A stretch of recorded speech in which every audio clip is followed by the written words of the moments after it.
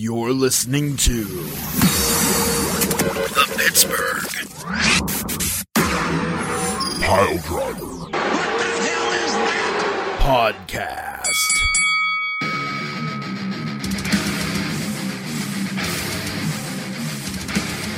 Hello, everybody. It is Thursday. As of the moment that I am currently speaking in the real-time life serial. Nope, don't go down a rabbit hole, stupid. Hey, it's Thursday, and Thursday means that we like to get together and talk about some wrestling stuff.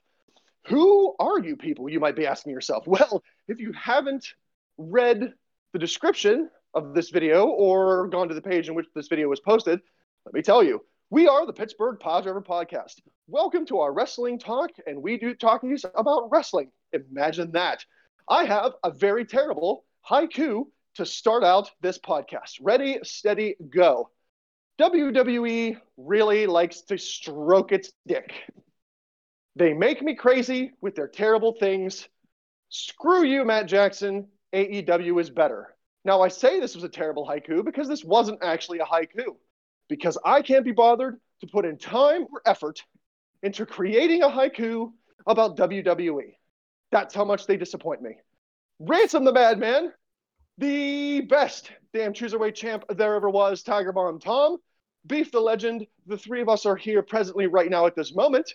Poop the Bard is on his way to Castle Barbarian, and when he gets there, he will join us on this podcast. We have picks.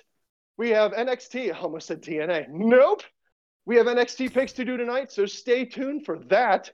But in the meantime, we will wait for our illustrious fourth member to join us before we dive into the picks. In the meantime, boys, would you like to talk some wrestling? Let's talk some wrestling. I guess. Stacey, what do you think? Wrestling? Yeah, wrestling. So, let's talk about the biggest news of the week, which I think you may be referring to, which is the fact that the WWE abruptly ended the Hurt Business on Monday night. Yep. Nothing like killing your hottest angle the week before the biggest show of the year. Uh-huh. Yeah. I think it's a red herring. All right, so let me sorry, go ahead, Tom. I was gonna say I didn't watch Monday Night Raw, unfortunately, and I didn't really get to start into NXT either, so I'll just you're gonna get some spoilers. So sorry. Well, no, that's fine. I mean, I'm gonna watch it anyways, but right. I mean, go home show, like I don't expect like a whole like, oh my god, holy shit, fuck ton moments, like, But go ahead. I'll be reacting. Really good. I'm gonna give you my reaction based off of the information that you're giving me, so we'll go with that. Fair enough. I am a wealth of information. So yeah, Monday night, basically, Lashley and MVP called out Shelton and Cedric. Thank you. Damn it. Not Cedric. Oh boy, Cedric Alexander. That's the thing. Like, I was trying to not pronounce his name the wrong way. I couldn't even think of his name. Cedric. They call him out to the ring, and Lashley tells them that he's disappointed in them. And I don't remember how the whole thing went down. Right. But bottom line is, Lashley faced Shelton on Monday Night Raw in a decent match. Shelton did not get squashed, so that's 6 one away, half a dozen the other. Great for him, bad for the champ. And then Cedric said he wanted, what was left of Lashley the week after. And then at the end of the night, so Lashley puts, and this is another terrible, terrible thing that they've done. Lashley put like a bounty on McIntyre's head, saying if somebody can take out McIntyre, they'll take his spot at WrestleMania. And who else but our favorite resident SmackDown heel with nothing to do, but seems to always be sniffing around the main event, Baron fucking Corbin. Okay. Why? Comes out and assaults McIntyre, presumably so that he can face Lashley at WrestleMania. MVP noted on Twitter after the fact that Corbin was not a part of the Hurt Business. So here we sit. Huh. All right, so Now, say that last part again. Yeah, that Who was Corbin not came. part of the Hurt Business? Yeah, so Corbin came down to help Lashley at the end to presumably take Lashley up on his offer to take McIntyre out of the match at WrestleMania and take his spot. MVP said he is not in the Hurt Business. Lashley has deemed that the Hurt Business. Lashley said, I think Lashley said the Hurt Business is over, but MVP didn't give that connotation. He just made it seem like Shelton and Alexander were out. Now, before you react, All right. Oh, here's okay. my All right. Here's my theory. I'm just gonna throw it out there for everybody to discuss. 2 or 3 weeks ago, there was a handicap match on Raw where Alexander and Shelton Benjamin faced McIntyre. If they won, the Hurt Business got to be at ringside for WrestleMania. If they lost, they were banned from ringside. Correct. I believe that this is their way of kicking them out of the Hurt Business and MVP making it known that none of them are in the Hurt Business so that way we can get something janky at WrestleMania. That way Shelton, Alexander, or fucking Corbin could be involved without it being an instant, ringside banning. Can't get banned from ringside if you're not in the Hurt Business, insert GIF. So that's what I'm thinking. All right. So let me start out with this. If that is all the case, if it's all a red herring, if it's all a ruse, at the end of WrestleMania or at the end of that match, they're down there, they help Lashley, Lashley wins, haha, they weren't part of the Hurt Business, but suddenly we're going to reform it right here and now or on the Monday Night Raw afterwards. I have no gripes. That is a great angle. That's a great storyline. Fine with it. No problems. If that's not the case, which after you explained it to me, I just read an article that said that the Hurt Business was done and that it was over and that, Lashley basically said it was over. So the way you explained it really makes it seem like that is a very plausible plan. If it's not, that's where my problems will arise. Because, holy crap. Like you said, Beef, probably the hottest thing going on Raw, the Hurt Business. You're going to bring it to an abrupt end right before WrestleMania. Okay. It just doesn't make sense. You have to be right. You have to be right, though, Beef. You have to be. You're right. Because, Tom, you're right. It makes no sense for them to legitimately break them up like this before WrestleMania. That's a terrible plan. Piss poor storyline planning, just garbage. And if it's Vince McMahon wanting to stir stuff up for the sake of stirring stuff up because he doesn't like the way things are going or wants to rewrite things at the 11th hour, what a psycho, nutty, terrible old man. But if it's all a ruse, I'm happy. This for me is going to go in vastly different directions as far as my reaction goes. It's either going to be, yes, that's awesome, way to go, well done, or boy, that's super duper terrible and I hate you. Tomothy? Yeah, I mean, I'm kind of along the same lines as Ransom there. Like, I understand that Vince, allegedly, not long ago, Vince kind of like tore up whatever plans for WrestleMania and was like kind of redoing everything. I think you were the one that kind of made mention of that, Beef. Mm-hmm. Yeah, I don't understand. I don't understand why you would take, and especially the fact that like the Hurt Business was kind of like now, like they went from being heels to kind of like, at least Lashley was kind of a tweener because he, whenever he got the title off of Miz, like I think people were generally like genuinely happy for Lashley. So like, I don't know. I don't get it. I don't understand it. It has to be a storyline. Like, there's no other, because here's the thing. Well, okay, hold on. Here's a question. So, when they said that they were banned from ringside, did they say the Hurt Business was banned from ringside, or did they say Cedric Alexander and Shelton Benjamin were banned from ringside?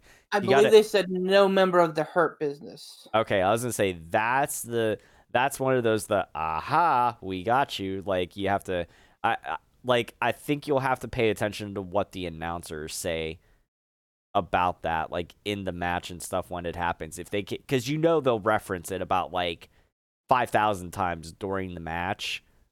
And we know that nobody from the Hurt Business can be at ringside. Like we know they'll do that. Yep. But that'll be the important thing. You'll know it right away because they'll either say nobody from the Hurt Business or they'll say Shelton Benjamin and Cedric Alexander are no longer allowed at ringside. But then they'll say, then they might say, well, it doesn't matter because they're not in the Hurt Business anymore. Like, so I don't know. But I think. Yeah. Yeah. So, we give a lot of shit to Vince McMahon. And well-deservedly so. Well-deservedly so. But I mean, like, it takes a blind man to take your hottest group, your hottest act, blow it up 13 days before the biggest show of the year. Well, I would just say, would you say, blow it up and burn it down? Yeah, I mean, Yeah. Well, and the other thought is, like, people are floating names like Ricochet out there and Ali. Like, could they be joining the Hurt Business? Blah, blah, blah. I mean, yeah, but, Again, hold on. Again, that makes no sense because they just broke up Retribution with Ali, so why throw him back in another stable? Because they got nothing for him. But here's the thing. Lashley and Shelton and Alexander and MVP had charisma in droves. And for Lashley, Bobby fucking Lashley, to be involved in something that I say have charisma in droves, they had a je ne sais quoi, a certain intangible that, like, you don't rarely find. And for three guys who are middle of the pack, like those three are, yeah, to do that, and they have certainly elevated Lashley, elevated Shelton Benjamin, and they have put a nice little rocket on the career of Cedric Alexander. And MVP, I don't care who you fucking ask, is the MVP, no pun intended, all right, pun a little bit intended, of WWE pandemic years. Like, ever since he came back after last year's WrestleMania, he's been on a hot streak. Yep. So, yeah, it would be downright foolish if that is the case. If the match goes down and McIntyre beats Lashley clean at WrestleMania and we never hear or think about the Hurt Business as it existed 2 weeks ago again, while I wouldn't be shocked, because that is the MO of the old man. That's kind of how he does it. And whenever he says he's going to shake things up, he's going to blow things up, he doesn't mean I'm changing a little bit. He means, I'm changing the WrestleMania main event. Like, the keystone main event of the 2-night event has had Brian inserted. So for him to say, that he's blowing it up, it the ground up, man. So, I don't know what to think, but I hope to God that they see this. And like, Batista had a tweet about them breaking up the Hurt Business, and he was like, but why? It's just so stupid. Everybody that's attached to the wrestling business is scratching their head going, huh? So it's got to be, an angle to be able to allow Lashley to keep the title. And I'm fine with that. Like, if that's the case, good on them for putting seeds and playing on the fact that they have done some stupid fucking things in the past. Yep. That they're taking advantage of that and saying, aha, gotcha. Yeah. Yeah, that's a good angle to play. It's a clever storyline, and I think it would work if that's the case. My only hang up, my only real, I guess, legit shadow of concern is how we've talked so much on the show about how Vince McMahon doesn't care for stables. Yeah, He this doesn't is like true. them. He doesn't see the value in them. You know, some of their best things have come from stables. You know, all the whole way back to the freaking Heart Or- Foundation, Yeah. D-Generation X, Evolution, The Nation. These stables pretty much print money. Los Bro, Boricuas, and- man. Los Bro, Boricuas. go No. back. No, I'm Go joking. back Los further. Boricuas. The Heenan family in the 80s, the Jimmy Hart stables in the 80s, like those were the fucking lifeblood of the industry. Yeah, when the Four Yep. Horsemen, obviously, like Horsemen, yeah. yeah. Oh my god. Yeah, I mean they print their money. I don't understand why Vince doesn't like or see the value of stables whenever they've been so successful for him and for the entire wrestling industry, you know, in general in the past. But that's my only hang up. That's my only thing that makes me think this really could be one of those Vince McMahon shake-up things, because I'm sure he looked at it go and went, if it is a Vince McMahon blow it up thing, I'm sure he looked at it and went, well, they're just a stable. Who cares about stables? Blow it up. Here's the thing. I think that this is all one big thing to keep the belt on Lashley, but keep McIntyre looking strong. They're putting McIntyre in a Ziploc container because they want him to have a big moment. It's not going to be this year. But I don't think so either. And I don't know if this is just me, but McIntyre has really lost his shine for me. yep. I mean, I think he's a hell of a worker. Mm-hmm. He's not sloppy. He Nope. hasn't gone downhill in his work. I've just lost interest. Yep. I was interested in him though in the past. So there's that. Like when he first won the belt off of Brock Lesnar, all right, that's pretty damn impressive. You know, this look at his story. Came in as the chosen one, floundered, squandered the opportunity that was handed to him, suffered in 3MB, went away, did his penance, came back, hot as ever. I think was he'll on get board a with shot. McIntyre. I think, and you're 100% right. McIntyre isn't to blame for this. I think no. shoddy booking has been bad for him. The fact that he lost the title for 2 weeks and then got it right back was bad for him. No audiences was bad for him. So that's what I'm saying. I think they're going to put him on ice. Follow the math here, though. Lashley's been saying he wants Lesnar for the better part of 3 years. If all things go according to plan, health-wise, I think that this country is planning on having most of eligible adults that want it have the vaccination for COVID-19 by June. What comes up in August? SummerSlam. Yeah. So if you can pack in a full or damn close to full audience for something like Lashley versus Lesnar, Oh yeah. I think it's a great way to bring back the next big thing, the Beast Incarnate. I think it's a great time to have him beat Lashley in a solid match. Have him do the Brock Lesnar disappearing act. Now you see me, now you don't, which gets the heat on Lesnar squarely. And then that's when you start building McIntyre up to bring him up at WrestleMania 38 as the challenger to Lesnar's throne, and have him do what he did last year, which is just absolutely own him. Then you get a bigger story, you get a bigger pop. Then you get a bigger, moment for McIntyre then in front of 25,000 in a, 75,000 seat arena.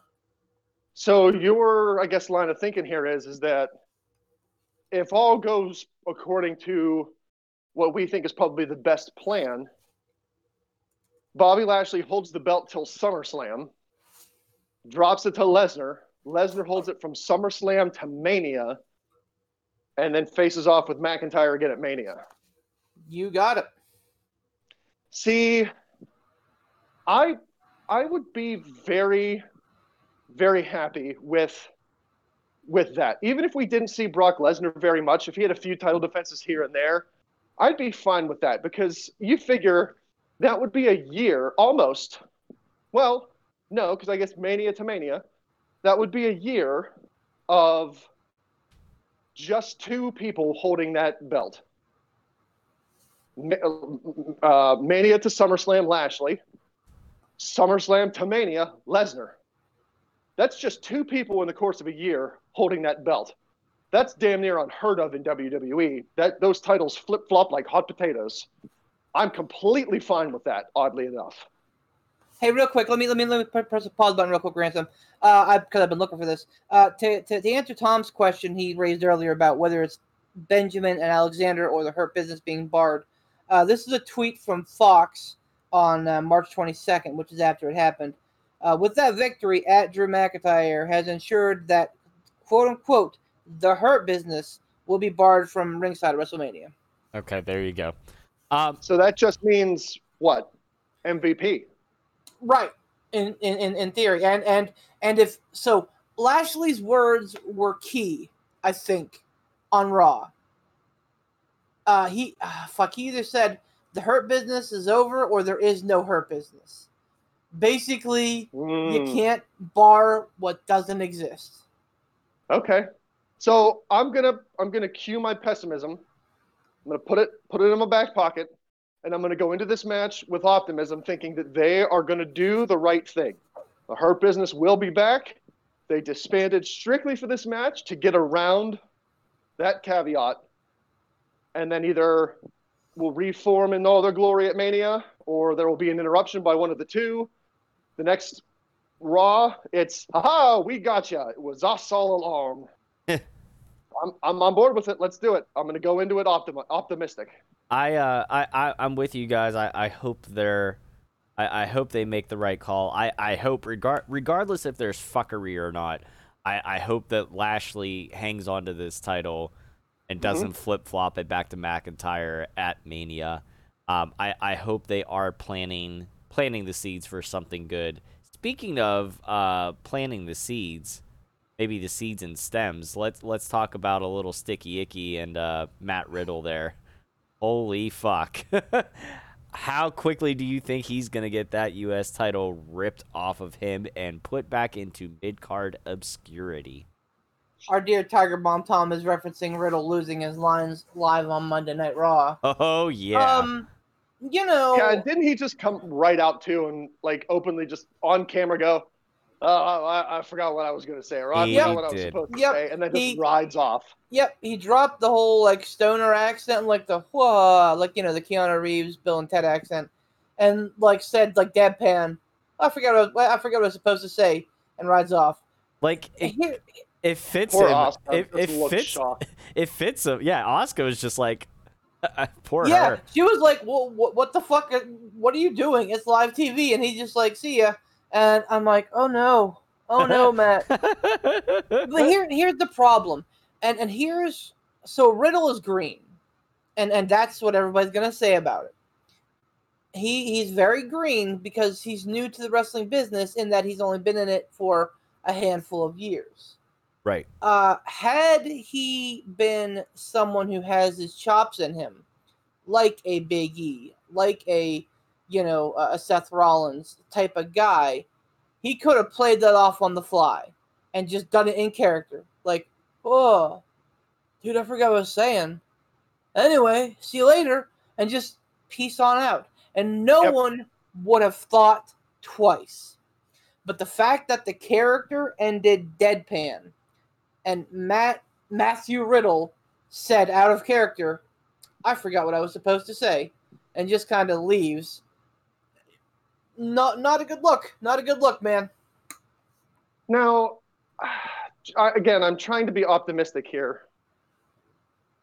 I don't think it's outside the realm of possibility for them to try to spin that into like a character angle. Like for someone to reference in a promo they're cutting against him, like I try to have a conversation, or I try to match wits with you, but what's the point? You're just gonna forget what you were gonna say to me anyway. Yeah. Is it not possible that they could? I don't know if they will. I don't know if Vince has written him off and gone, well, kid, you're the worst. You're out. But I really feel like that stoner character that they have for him, they could, I would think, maybe be able to spin that into an angle. Yes, no, maybe so. I think you're right. I think they could do it. I think they should do it. I mean, they've kind of already they've kind of already pushed the stoner character like into semi ridiculous lengths already with Riddle. Like they really overplay the bro-y stoner type as it is. Mm-hmm. So like if they're smart, they'll just keep riding it out, and they would spin it. Will they?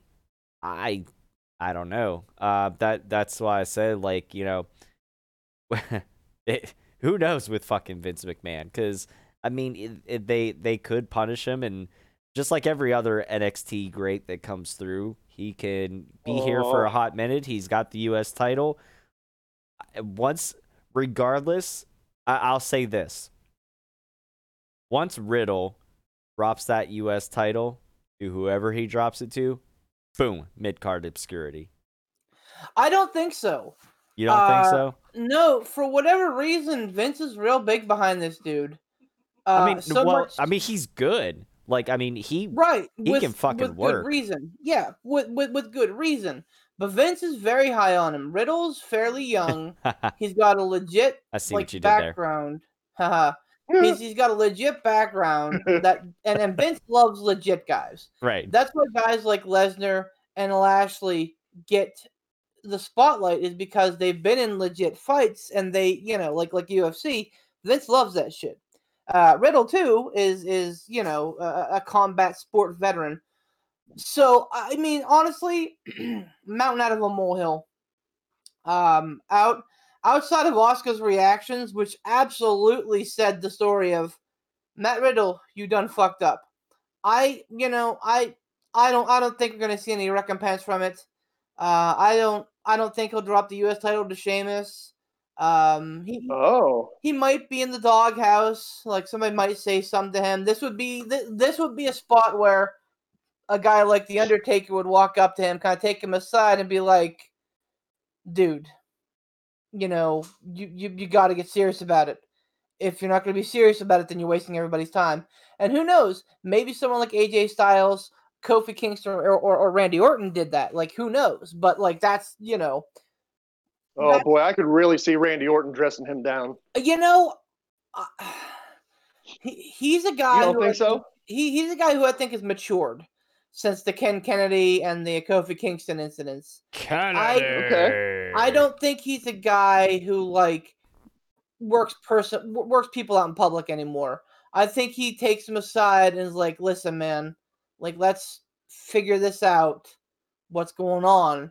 Because he knew he got that rap right away as a shit stirrer, as a guy who was trying to work his way to the top by any means necessary. And I from all accounts that I've read, he's really taken like the whole like backstage general kind of seriously, which is good because he's been there for fucking 20 years. Yep. It's he's the type of guy that should be doing it. So right. I think that things were said to him probably in Gorilla or after the show, and that's that. I don't think that there's going to be too much more put on it because of that situation.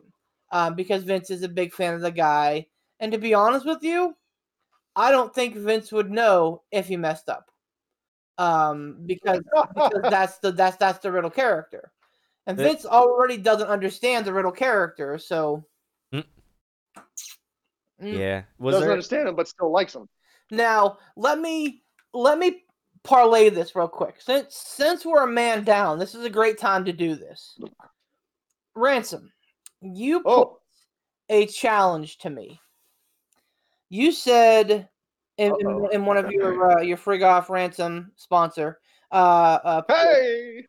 You talked about how you weren't feeling WrestleMania, that I do a pretty good job of seeing the the good out of the bad, citing last year's Bray Wyatt versus John Cena match as an example. So I'm going to tell you and all of the rest of our fans out there why you should be excited for WrestleMania this year. All right, hit me. I believe in you. Yeah, and I mean, I'm this is not a Beat the Legend diatribe. Feel free to butt in whenever you guys want. You guys know how to interrupt me, and that's fine. Kennedy. Okay. Anyway, You asked for it. You I did. asked for it. I left myself Literally. wide open. That just happened. All right, so let's hit the down notes real quick. Yes, Bad Bunny is in a singles match. Oh, Yes, AJ Styles is in a tag team match. oh boy. Ugh. Yes, Shane McMahon is involved with another high-profile star in another stupid fucking gimmick match. Who's he involved with now? Braun Not Strowman, starting well. Braun Strowman in a steel cage match. Okay, well that I mean, Shane can work though, so I mean, but yeah, still kind of meh, but better than Bad Bunny. So those are your negative points, and Logan Paul's involvement, whatever that. Oh will end up no, being. God, fuck no. That He's is not going to be in a match. He's not going to be in a match. He's going to be part I don't care. of a match. He's human garbage. Fuck him. So I agree. He's the male equivalent of Kim Kardashian, a person who's famous for being famous, except for he's like, hey, I'm famous, so fight me. Literally, like he's like, hey, Conor McGregor, come fight me. Hey, Floyd Mayweather, hey, come fight me. Dude would get just his skull obliterated by those Oh dudes. my Anyway, God. so that's the downside. Okay. Now, first and foremost, here is the thing that I think is going to make WrestleMania magical this year. We have been in Thunderdome for over a year. Maybe not Thunderdome, but like the Performance Center. We have been in a sterile environment for over a year at this point. This is taking place in a football stadium. This is taking place outside, and I will challenge you by saying that most, like 90% of outside WrestleManias are great, the ones in New York notwithstanding. But the rest of the ones that are all outside have been pretty fucking stellar. So that in and of itself is its own ambiance. 2, the fans. I was said it weeks ago that the minute the fans can get through the gates, and I don't know how ticket sales are doing. They're still advertising them. It's a weird time in the country. People are kind of putting their feet in the water to see where they can get. So we don't know. We don't even know if they're going to sell out to 25,000. Right. But 25,000 is going to sound like 100,000. I guarantee it. There's going to be an electricity. There's going to be a magic because they're ready. And they're ready to make their feelings known.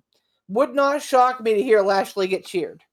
Would not shock me to hear Bad Bunny get booed the fuck out of the building. And I think they're going to run with it because the fans are what make it special. Now, you guys know me. I'm an ambiance guy. Like that's the grandeur and the pageantry. Like that's why I love WrestleMania because you get that feeling. And last year we didn't have it. Circumstance. Exactly. Last year we didn't have it because it was very almost last minute because they made their changes 2 weeks before the card was done. So, and for one match in particular, they changed it the week of. So, this is going to be back to what we expect WrestleMania to be. Now, that being said, let's look at some of these matches. Main event night 1, Lashley versus McIntyre. We've talked about that in we've talked about a lot. 2 big hosses that can work. 2 big hosses that are very good in the ring and have very good ring charisma and have pretty decent chemistry. The New Day and AJ Styles. I don't give a fuck about Omos. Omos could be a trash bag. He could be fucking a Nia Jax. All right? No. Kofi, Xavier, and AJ Styles are still going to work that fucking match. They're going to work it so hard, like a fucking day in the mines, Here are some of the big matches that I'm really looking forward to. Ready? Cesaro versus Seth Rollins in a singles match. No bells, no whistles. Two of the strongest workers on the roster have a chance to fucking show out. I'm hard for that match. Gross. Asuka versus Rhea Ripley. Can I interject real quick? You may. So that is a very bright spot for me right there. Is the Cesaro Seth Rollins match. Mainly because everybody knows Seth Rollins can work. That's no secret. Everybody knows Cesaro can work, but I feel like he hasn't been giving his chance to shine. He's always in a Money in the Bank ladder match, tag match, multi-man kerfuffle. I can't really remember him in the recent being featured one-on-one, no fluff, go out there, give us a show type match. So Yep. I'm very optimistic for this because I think you're absolutely right. Those two can deliver, and I'm happy, very much so, that Cesaro is being given a chance to shine alone, no gimmicks, no multi-man matches, one-on-one, a Cesaro match at Mania. I'm all there. Question. Sorry for the interruption. Question to piggyback off of Ransom's statement with Cesaro not really being given his fair shake, which I agree with. Has he ever held a singles title? Yes, he's held, I think, both the United States and the Intercontinental. Has he? Yes. At least the United States. I think he also held the Intercontinental. Yeah. But I always remembered him, though, being relegated to like a pre-show. Even when he was a champion, he was always defending on a pre-show, or he wasn't even defending. He was just in a random match on the pre-show. I'm trying to, for the life of me, I'm trying to remember because I thought like whenever him and Swagger were a thing, I thought Swagger was the U.S. champ. I don't know. I'm just having a hard time remembering it, but that speaks even more to Ransom's point that Cesaro hasn't really been given that like big push. Only the United States Championship. I apologize, not the Intercontinental. Only IC. Oh, okay. So there we go. So there's something I'd like to see for him. There's a shining star. More is on the way. Asuka versus Rhea Ripley. I mean, outside of Shayna Baszler, you won't find two ladies who are gonna have a hard-hitting match like these two. They're gonna go hard. And I think that this is a great chance to really capitalize on Rhea Ripley. I think they've done a poor job of that so far on the main roster. I hope that this is their chance to turn it around. More importantly, though, we're getting a WrestleMania without Charlotte Flair, which is a fucking win in my book. That in and of itself is a pretty bright fucking star. And again, I have become a Charlotte apologist to the point where I understand and appreciate what she's done, the work she's put in, but my God, give me a break. More women's action. Sasha Banks and Bianca Belair may well steal the fucking show the entire weekend. Maybe not including NXT, because NXT's got a pretty fucking hard to beat card. But Banks and Belair are gonna fucking go. And again, these are two who have no shortage of charisma, no shortage of talent, and they can outwork pretty much anybody else in the roster. This is gonna be a really good one. I'll move on to that one next. The Fiend and Orton has probably been the best story that WWE has cohesively told over the last 6 months. Yep. I mean, so much so that they haven't had the Fiend around for like 2 or 3 months since Orton burned him alive. So this My is God, that man's got a family. That has been going, and I think it's going to come to a wonderful conclusive resolution. I don't care if it's a cinematic match. I don't care if it's a regular match. It could be that fucking like House of Horrors match, whatever. I don't care, because I think they've learned a lot from the last time that they did that weirdo House of Horrors match. I point back to the Cameron Grimes Dexter Lumis match on Halloween Havoc last year, which was outstanding. And yes, it helps that Cameron Grimes is, one of the absolute best. Oh yeah. Right. that helped. That chemistry worked so well between him and Loomis, just because Loomis is so much the cold, straight laced, just in your face killer, and Cameron Grimes is just the fucking goofy, like over the top. over the top. Just I love it. And it's I know this is kind of sidebarring, but I will say, especially since he's come back, I love his character even more too. It just adds another layer. But back to what you were talking about, Beef. So I have a question before you go on there, Beef. Yeah, sure. With this being WrestleMania, and more importantly, WrestleMania with a crowd, the first show they're doing packing an arena, well, quote unquote packing. Do you think that they would have a cinematic match with an arena full of fans and no what's the thing to do with the screen? No Thunderdome? Do you think that would go over well with the crowd sitting there watching it all transpire on the screen? I think they could, because I feel, didn't AEW just do that with at the Revolution with Sting and Darby and their match? Yep, and that was a killer match.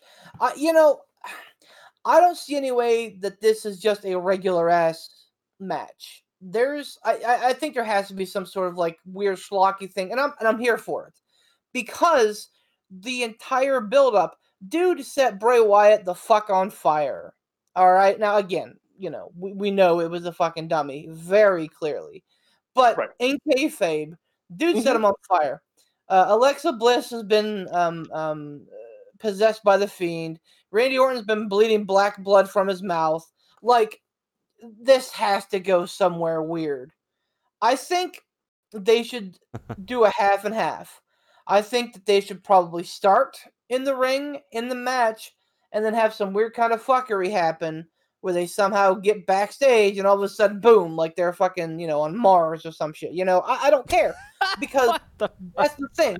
That's how well told the story has been. And there is your difference versus Cena and The Fiend versus Orton and The Fiend.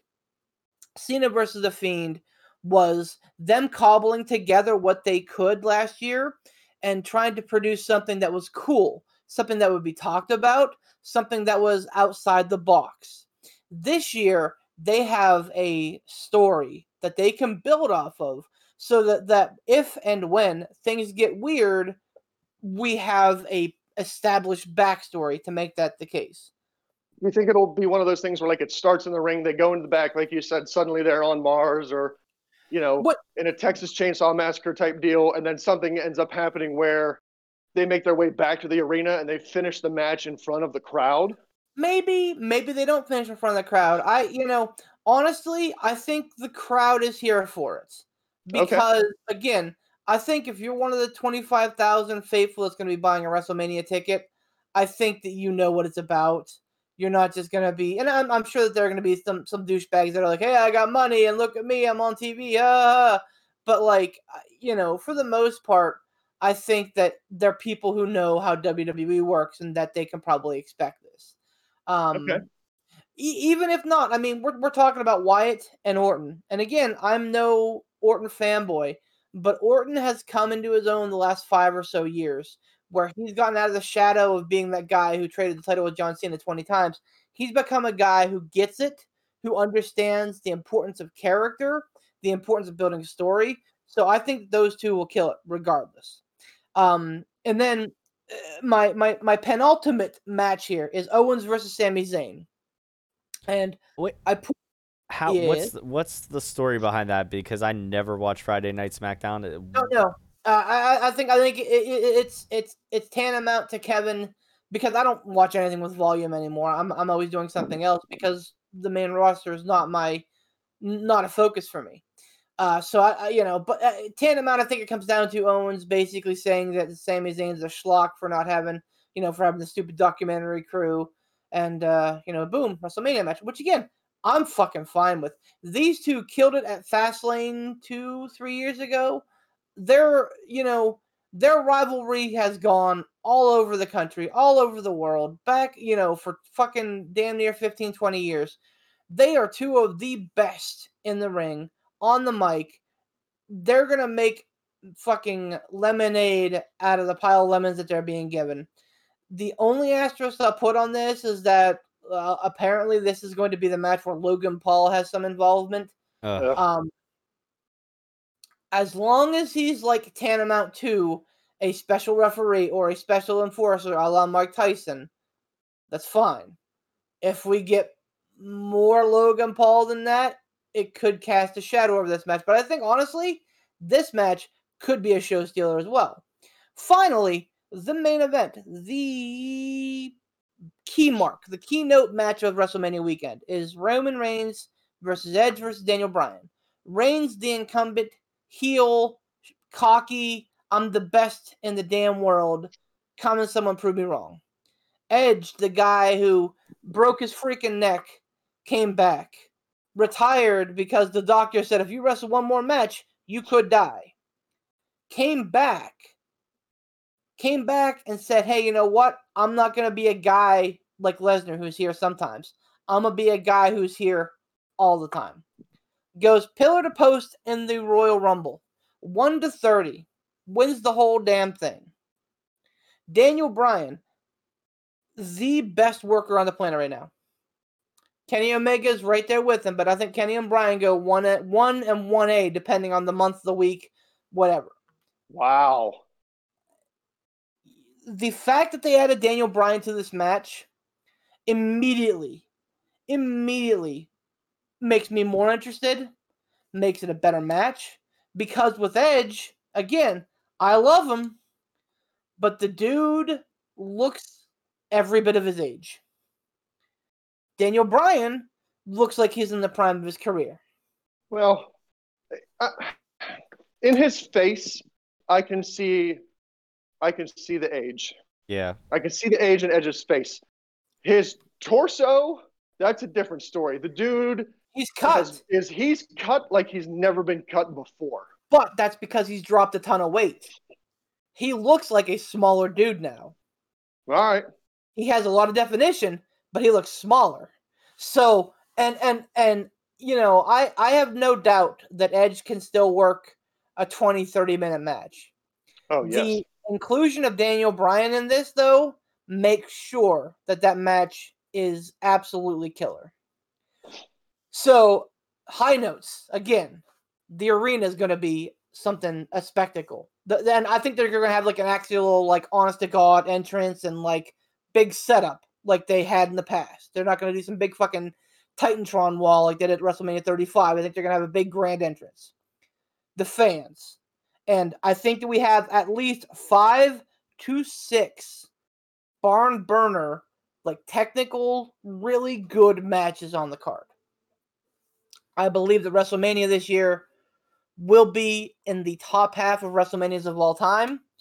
And it could even crack the top 10 if they produce. Okay. So I need to say this to you. You piece of shit. You've got me convinced. I'm going into this WrestleMania now with optimism. That's a good thing, but if it's done dirty, it sets up for a very big disappointment. I'm banking on that not being the case. The way you laid it out, the way you described these matches, okay. I'm doubting more and more that it's going to be a crappy WrestleMania, and I think it's going to be something special. My only hang-up is the McIntyre-Lashley match. And my only hang-up there, Hurt Business aside, is the fact that I don't feel anything, I guess, toward McIntyre. I don't hate the guy. I'm not rooting for the guy. Really, I nothing him. And I'm not trying to nothing him.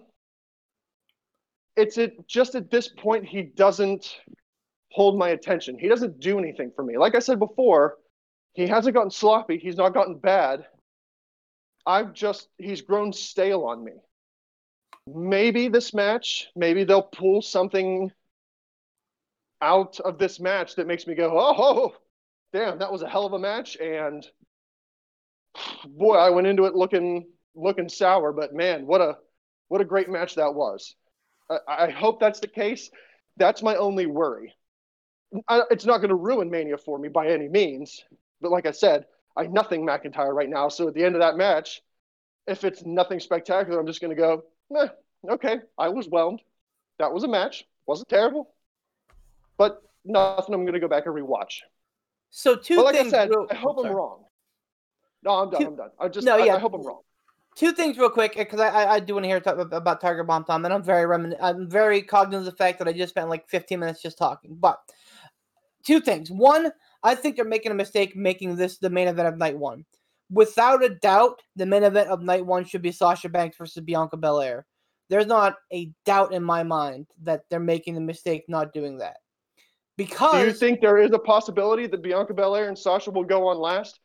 They like to do that sometimes. They like to highlight the women's matches, especially when they're going to be crazy, awesome, good matches. I would figure this would be the one to do. I think that they've already, and card's subject to change, obviously, but I think that they've already said that McIntyre and Lashley is like quote unquote headlining night one. Okay. So and like I said, I think that's a mistake because a lot of people are in that same boat, and we speak for the people. I like to think that are out there going, well, McIntyre's run with the WWE Championship wasn't terrible. It wasn't great. It wasn't anywhere near great, but it was just kind of like, And then we lost and we're all like, okay, cool. What now? So, like, I think that this match should be an opener. I think that McIntyre and Lashley should open the card. And it'd be really fucking weird to have the WWE title open WrestleMania. But, I mean, what better time to do it than such a weird fucking year? Two is that I think if there is one match that the crowd absolutely turns on, it's this match. I think that Lashley is going to get way more cheers than they're anticipating, and I think that means that McIntyre is going to get way more boos than they want.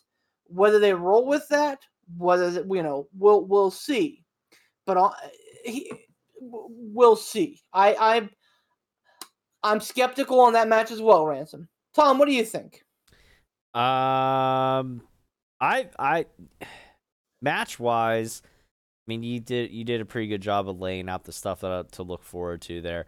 I'm most looking forward to honestly just the overall ambiance and experience of WrestleMania. Like, I'm looking forward to night one. We'll discuss more of that off recording of possibly getting the boys together here and everything like that, and depending on if we do something for night two.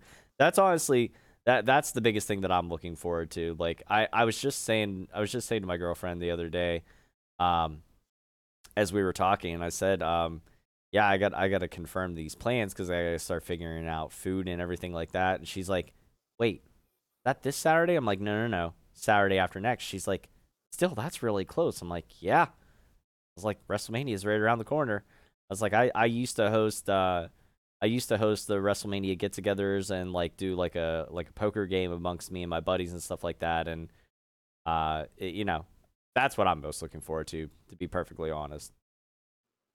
Getting back a shred of normal. And I agree. This, I think that this is realistically the first shred of normalcy that I think the country's. And I'm not trying to go on like some fucking pedestal thing here, but I think this is going to be like the first big thing that kind of signals the turnaround, if you will. I'm also looking forward to this, to what happens with the state of the Cruiserweight title after Mania as well too. Like this is it's also going to be some interesting stuff.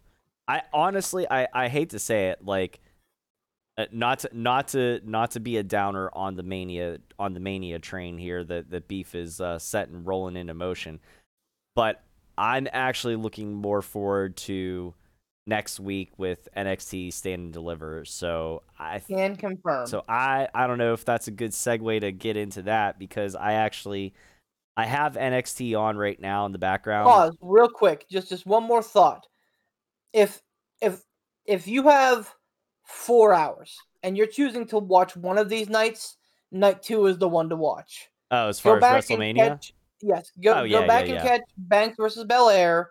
Check out the ending of Lashley versus McIntyre. And again, Cesaro versus Rollins is going to be real good. But if you have one night to sit down and watch a night 2 is going to be your apex. Yeah. Go ahead. Now, real quick before we move to NXT, one of the weird things, and you kind of said it there, Tom, and that struck me too, was Tara said to me earlier, she said it to me actually earlier today, she goes, is WrestleMania next weekend? And I said, yeah, I think it is. And she goes, wow, it seems like it came out of nowhere. Now, granted, she doesn't follow wrestling very closely, but maybe it's just the way things have been going. But I felt that. Like, I felt the whole, like, oh, is WrestleMania next weekend? Oh, okay. Like, it's kind of snuck up on me. Usually I feel the build-up. right. And I think that's another reason why I was so pessimistic about WrestleMania, because I haven't really been feeling the build-up. Like, I don't go back and watch old Manias like Beef does in WrestleMania season. Right. But usually there's something. Usually I feel a build-up. There's an anticipation. Like, I know something big is coming. But I haven't felt that this time. And maybe that will work the opposite for me. Maybe it'll be I haven't been feeling that build-up. And when WrestleMania hits, it's going to hit like a freight train. And it's going to be amazing. I don't know if that's just me. No, you're not the only one. It's kind of come out of nowhere, and admittedly, I think that can be also a testament to what you guys were talking about earlier with McIntyre's run. You know, I think you have to kind of put an asterisk on everything here in 2020 with how things went, because it was, you know, it was new waters for everybody, especially all the wrestlers and everything like that. So I give him a lot of credit for being the one to, you know, to carry that title and everything during 2020. But no, you're not wrong, man. It's just kind of like, holy shit, it's here. Time has been a very strange concept and construct for the last year and a half. You know? Yes. The one thing I'll say is this, that they've actually done a pretty good job of mapping a lot of this out. The Banks and Belair has been coming for a long time.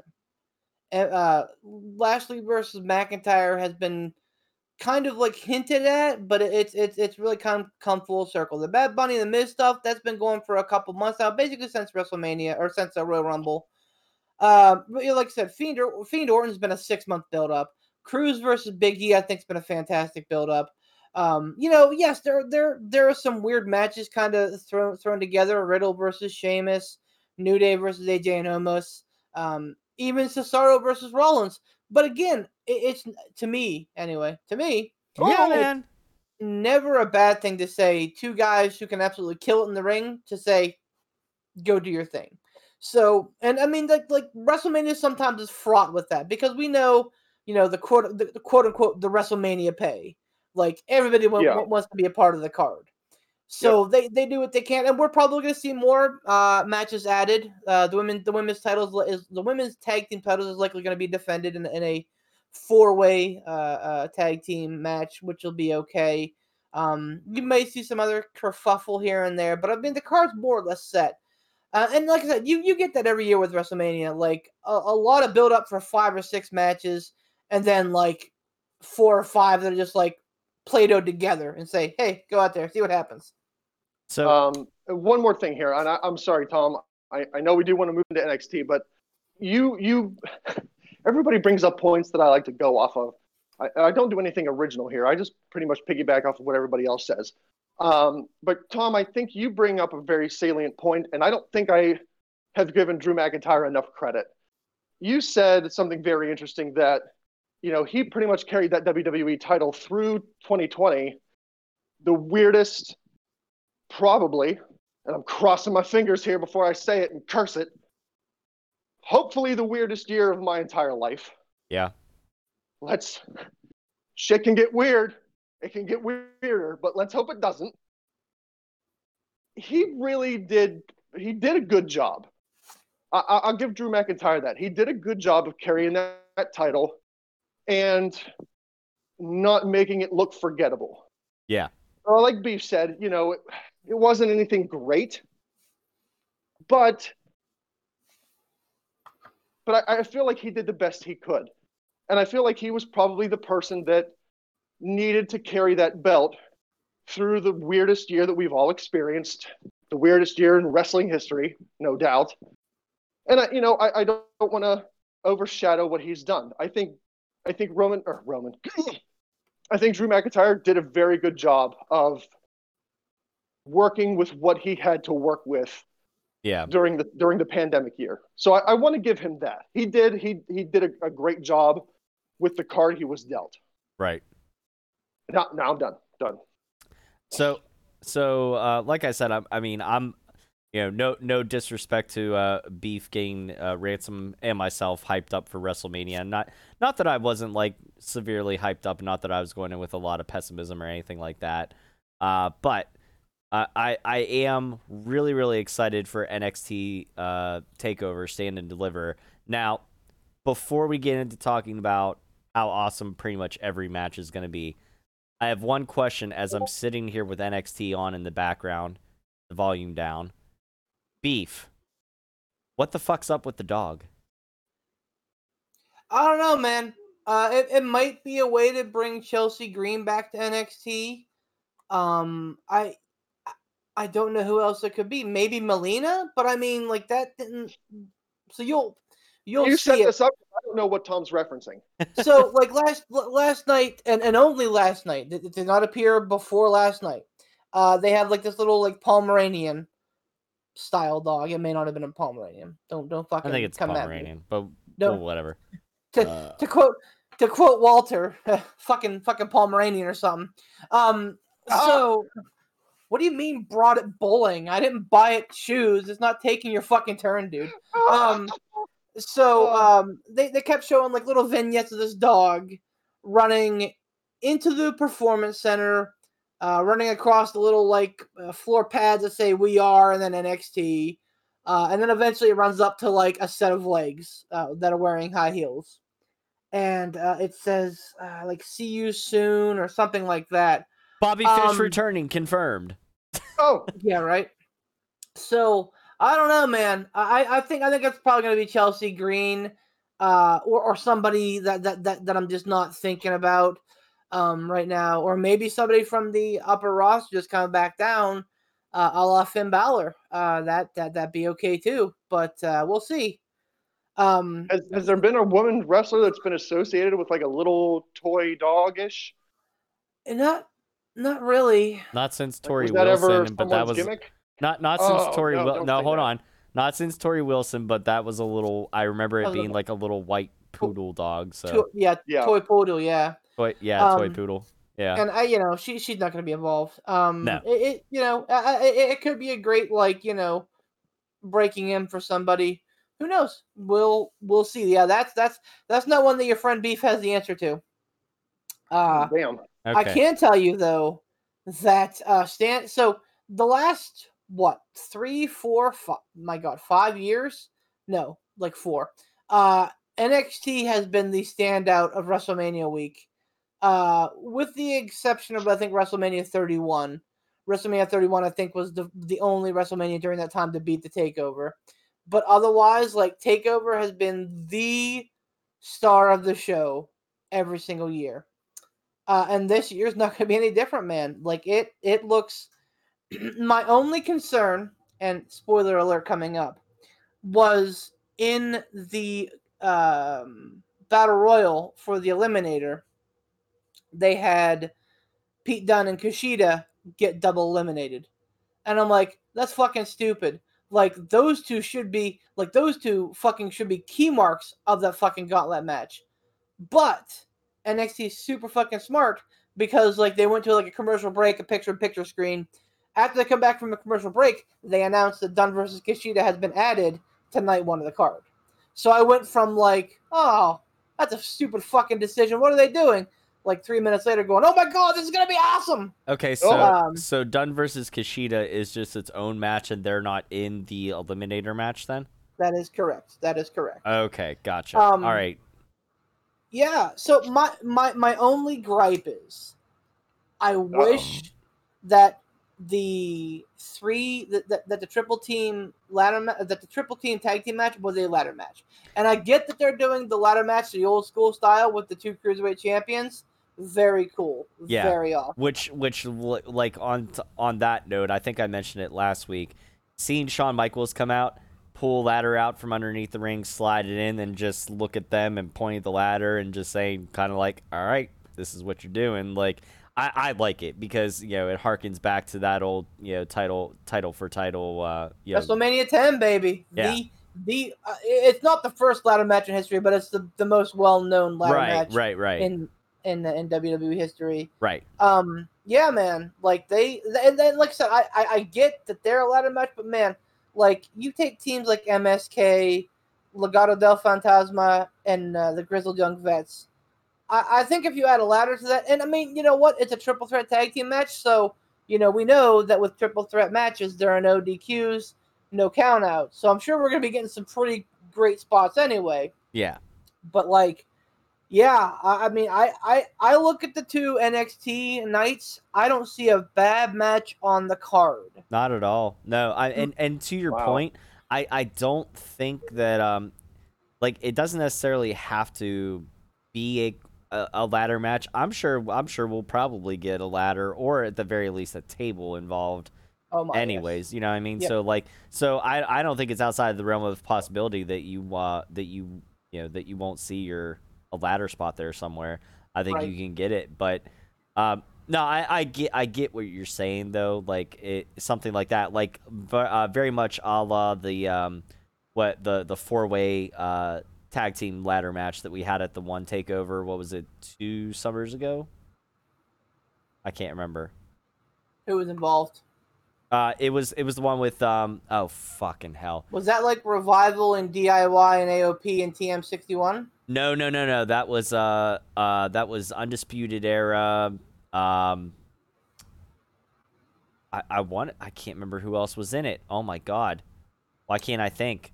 Oh, that was Undisputed Era, Street Profits, and Forgotten Sons, and I can't remember who the fourth one was. But yeah, so like here's my only concern. I hate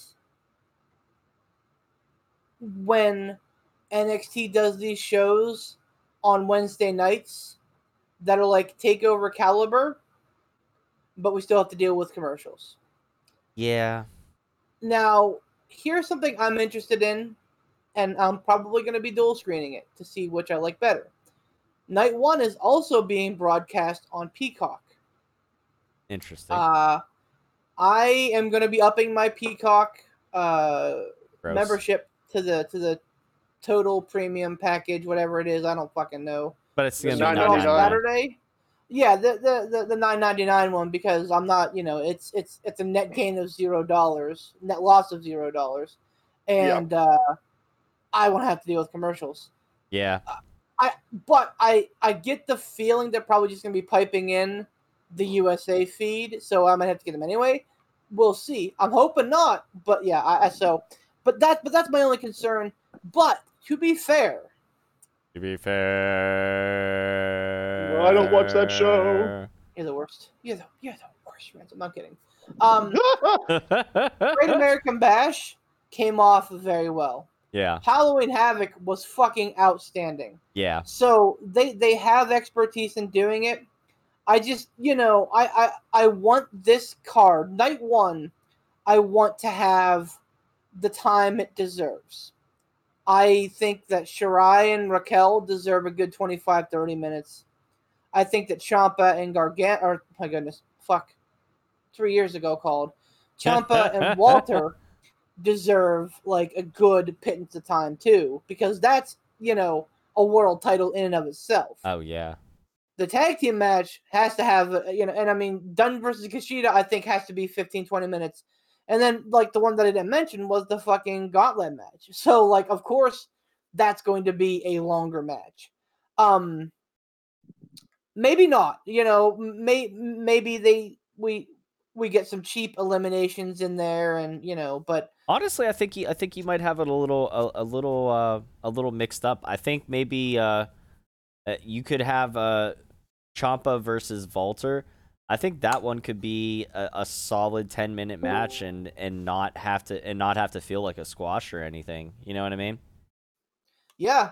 Well, hey, I don't know, man. Like, speaking of no, hold on. Speaking of squash and stuff, fucking squashing apples with his bare hands here soon enough is the fucking Barbarian Poot. Oh, wait, hold on. Oh. I got it. Don't you worry, I got it.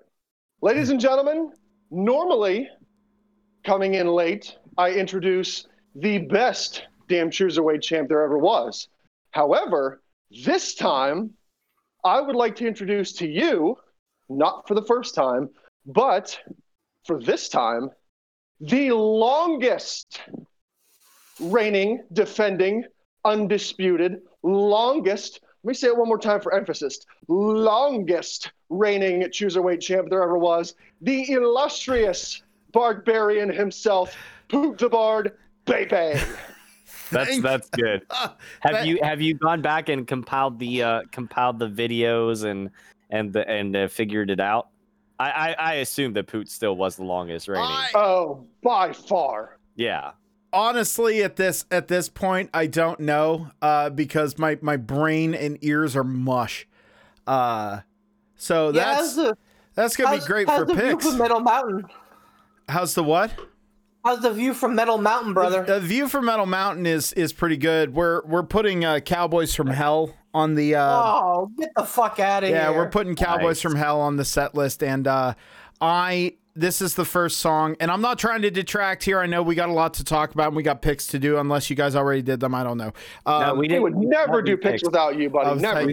But we talked about everything else but picks. Oh, cool. I feel bad I missed it, but we're putting that on the list, and this is the first one that I've been okay. I have to play this exactly right, and it's really hard. It's Pantera. It's Pantera and Dime. I have such a love and deep reverence for Dimebag Darrell that I feel like it has to be right. So they keep going, oh well, we need to put it on for our next gig we have coming up, and I'm like, guys, I'm not ready. And also overall, we're not ready. And that is a point of debate right now. But but all in all, the view from Metal Mountain was really good. What did we talk about? And what's the situation with Bob Gray? What's going on? Fill me in. Give me the synopsis. We haven't talked about that yet. We may get around to it at the end of the podcast if we have time permitting. Okay. I took advantage of you not being around to give get my boys hyped for WrestleMania, which I think I've successfully done. I think I've successfully hyped them and hopefully our listeners up for WrestleMania. Hopefully I'm not like the benefactor to the biggest disappointment in the world. And we actually just rolled at NXT, starting to talk about Stand and Deliver. So you actually came in at a perfect time, my friend. All right. And also...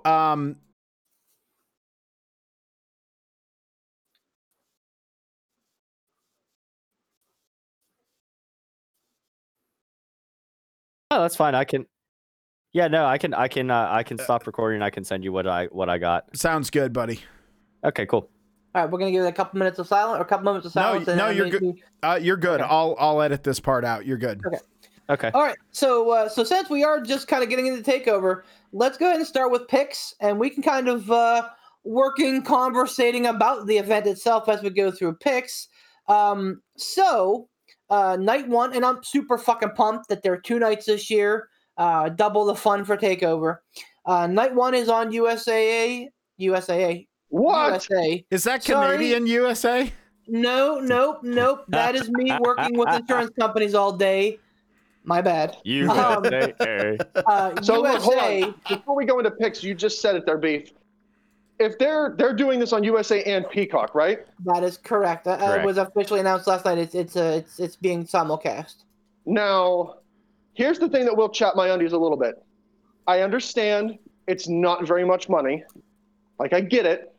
So I'm making a mountain out of a molehill here, but it's a mountain that I feel like I need to make. I did up my subscription to the no commercial or whatever because I got tired of Hooray! the serial killer documentary. It's not Ted Bundy. It's the other guy, the guy that's dressing up like a clown. Ed Gein.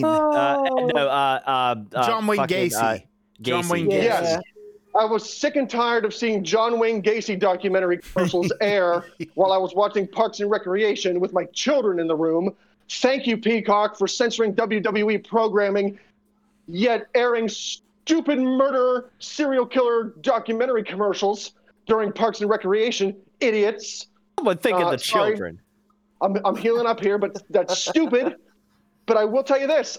It will chap my undies a little bit, and I get it. It's just like a $5 difference. But if I'm going to be paying for something without ads, if you're simulcasting from USA and on Peacock, I better damn well not get one stupid USA commercial on Peacock when I'm paying for Peacock with 0 ads. I shit you not, I will call Peacock customer service and say, hey, Oh, no. I paid for this shit without ads. I got a shit ton of USA ads during NXT TakeOver. What is this? So I'll think bitch you, but I will. I don't care. so. First and foremost, I think that one of the things that, like, when you're signing up for the Peacock, like Super Premium, Ultra Unleaded Plus, is that they say that you can get rid of commercials when applicable, and like, I think that sporting events is one of those things you can't. Being that this is kind of shoehorned in, because I don't think the plan was for it to be on Peacock night 1. I think the plan was 100% USA. Damn it, USA. USA. 100% USA. Fuck it, we're gonna stream it network. on the general. I think that Peacock probably threw some weight around and was like, hey, can we do this? So I think it's probably just going to be, and I hope I'm wrong. I hope that we get like unedited, no like stupid picture-in-picture. I hope that it's 100% just like straight feed of the shot, but I don't think we're going to get that. All right. Well, anyway, moving on to let's picks. roll into these picks. The gauntlet match. Let's lead off with the gauntlet match because I think it's probably going to lead off with the show. This is a 6-man gauntlet eliminator match to determine the number 1 contender for the NXT North American Championship on night 2. They will go on to face Johnny Gargano the next night. The participants and the order that they are coming in, this is important. Yes. Leon Ruff and Isaiah Swerve Scott will start the match, followed by Bronson Reed once one of them loses, followed by Cameron Grimes once one of those two lose, followed by Dexter Lumis once one of those two lose, followed and ultimately finished by LA Knight. LA Knight sitting in the catbird position. So, the winner gets a shot at Johnny Gargano night 2. Tom, who do you want to see start? I guarantee it's got to be Lumis. Lumis has to go against Gargano. They've been setting up too long for it not to be Lumis. I was actually asking you what order we should go in, but hey, we'll start with you. That's fine. Yeah. I also echo that sentiment. They've done way too much groundwork for it not to be Lumis. And listen, this isn't main roster, okay? We know that NXT connects the dots and finishes their damn stories. So it's got to be Lumis. I'd love to see it be Ozilla. I'd love to see LA Knight. Dexter Lumis doesn't bug me at all. Poot, what do you think? Probably going to be Leon Ruff. Oh God, man! I'm going to tell you something. The caveat: I was 100% Lumis with a fairly close but still a little distant second being Cameron Grimes, but he's kind of embroiled with Roderick Strong right now. No, actually, so if you didn't see NXT last night, Cameron Grimes beat Roddy Strong. Oh, I know that. But I was like, Roddy's not going to take that line down. Like, there's going to be more. He walked out. I think so. I would love to see Roddy like get in Grimes' face at night 1 and lead into to them having a match at night 2. I don't know if they'll do that, but that'd be great. So you're picking Lumis then, Pooh? Well, but having the factor of LA Knight. That's the thing is like, I feel like they'll have bigger plans for LA Knight, and history has shown that new guy has a good showing, but doesn't take the win. I just feel like not enough people that what was his name before? I can't Eli remember. Drake. Eli Drake. Thank you. Eli Drake. Yeah. Eli Drake, like that's the thing is like Eli Drake, I feel like not enough people know him. And I feel like it would behoove him to have a strong showing, but they have been setting up this Dexter Lumis, Johnny Gargano thing for so long. I really wish they wouldn't have put LA Knight in this match. I wish they would have given him a singles match. WrestleMania season, go wild, Poot. Man. Yeah, but I've had such bad months the past couple months.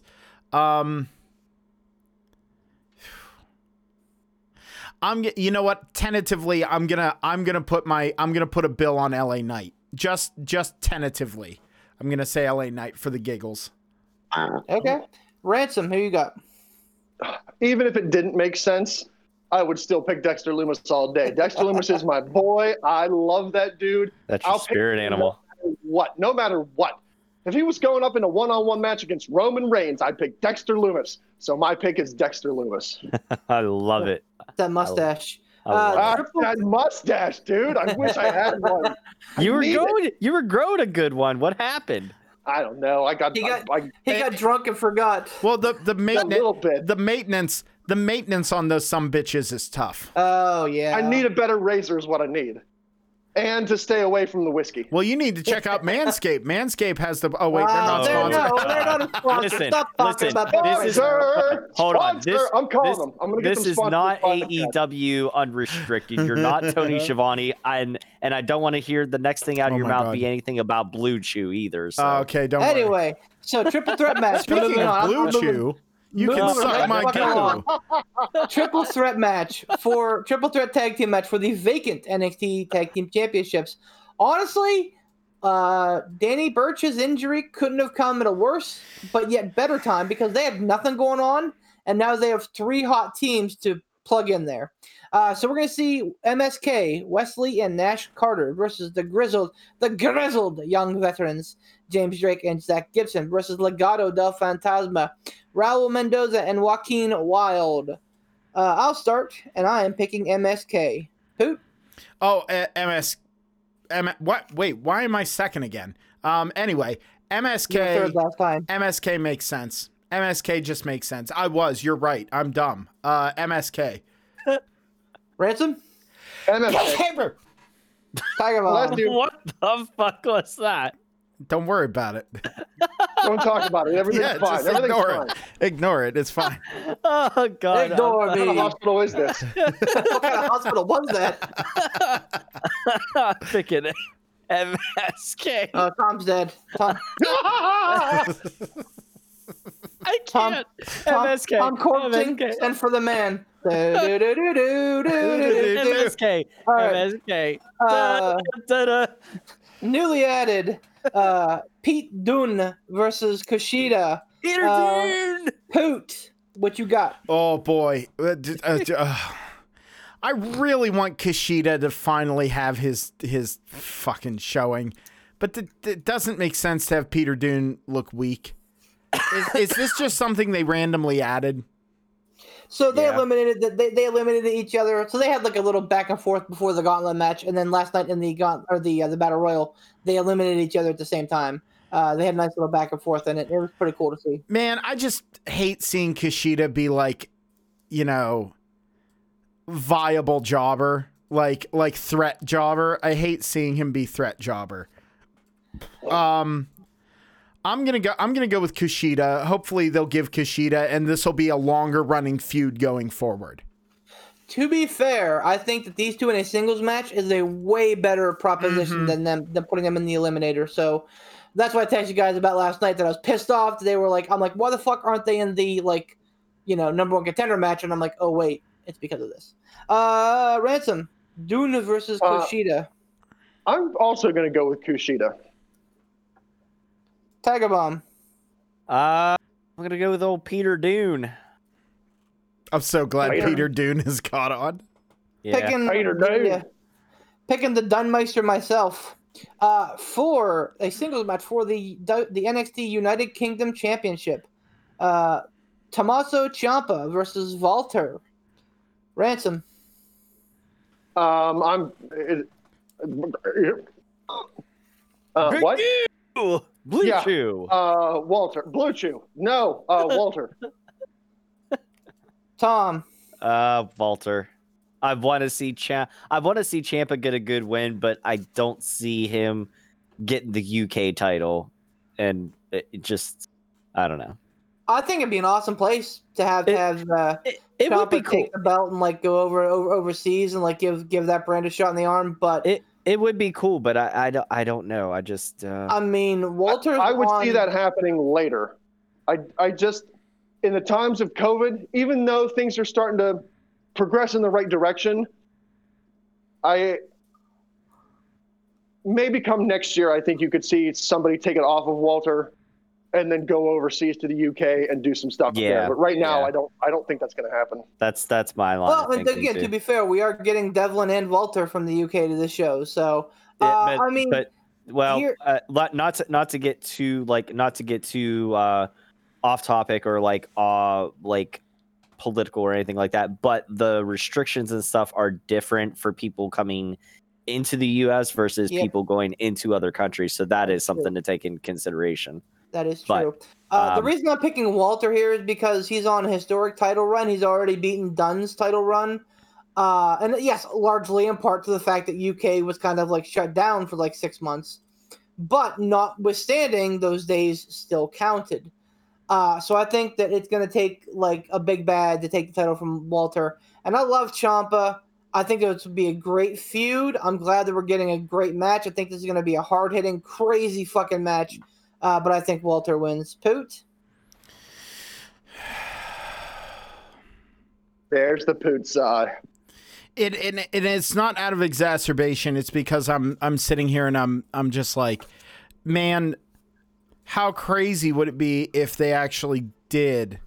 But I don't think this is going to be the title that is the thing. Walter. Man, he's gonna chop Ciampa's soul out. Like, he's just gonna do it.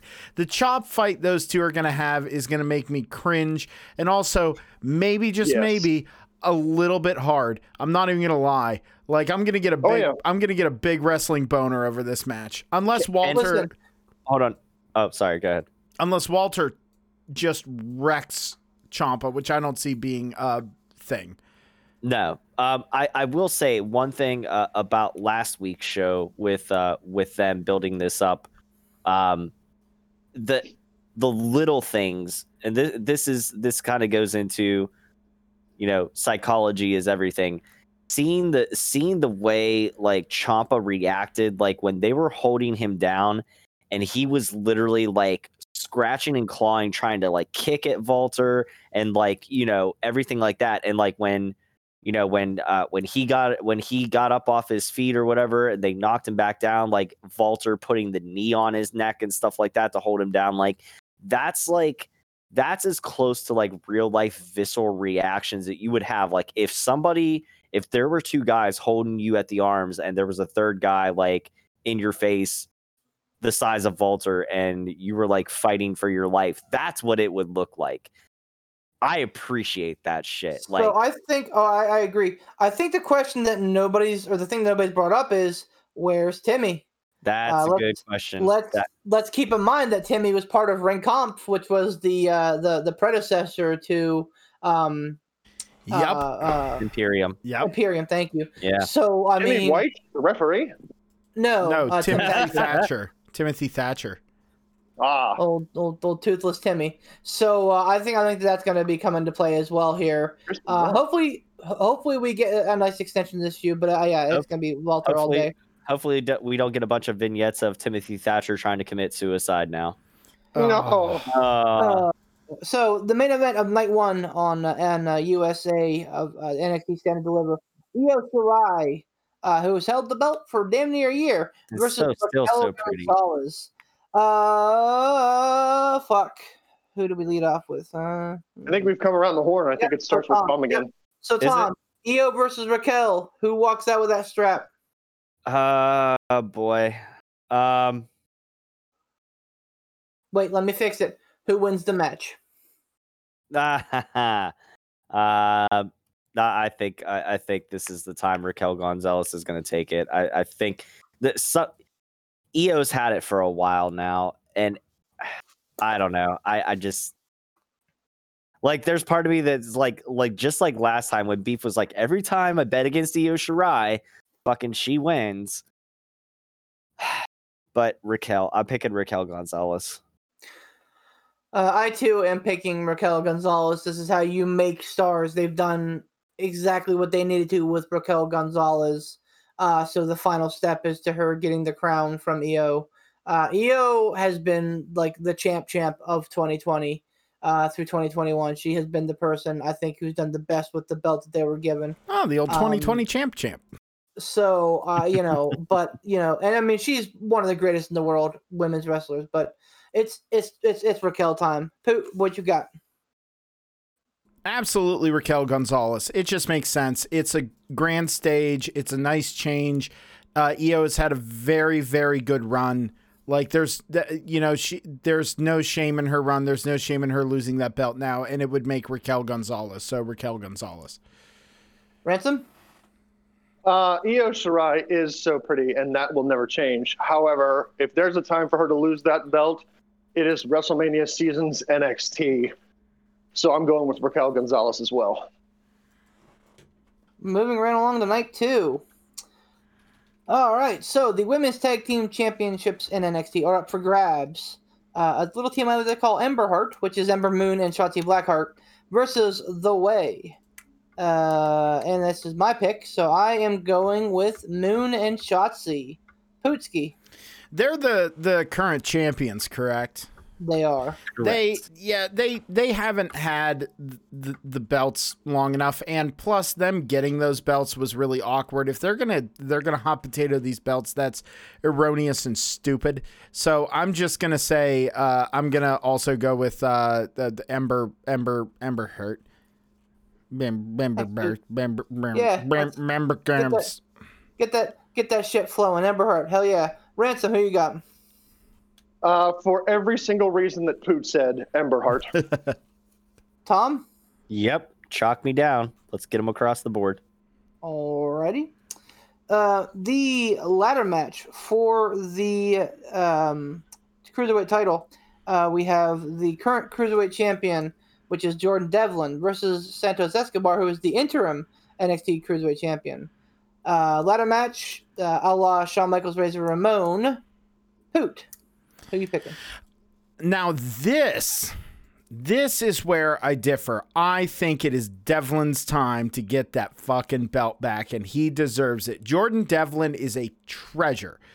And this return is going to be great. He deserves this victory. It will make him look strong and rebuild him minimum back to where he was. I am going Jordan Devlin all day long.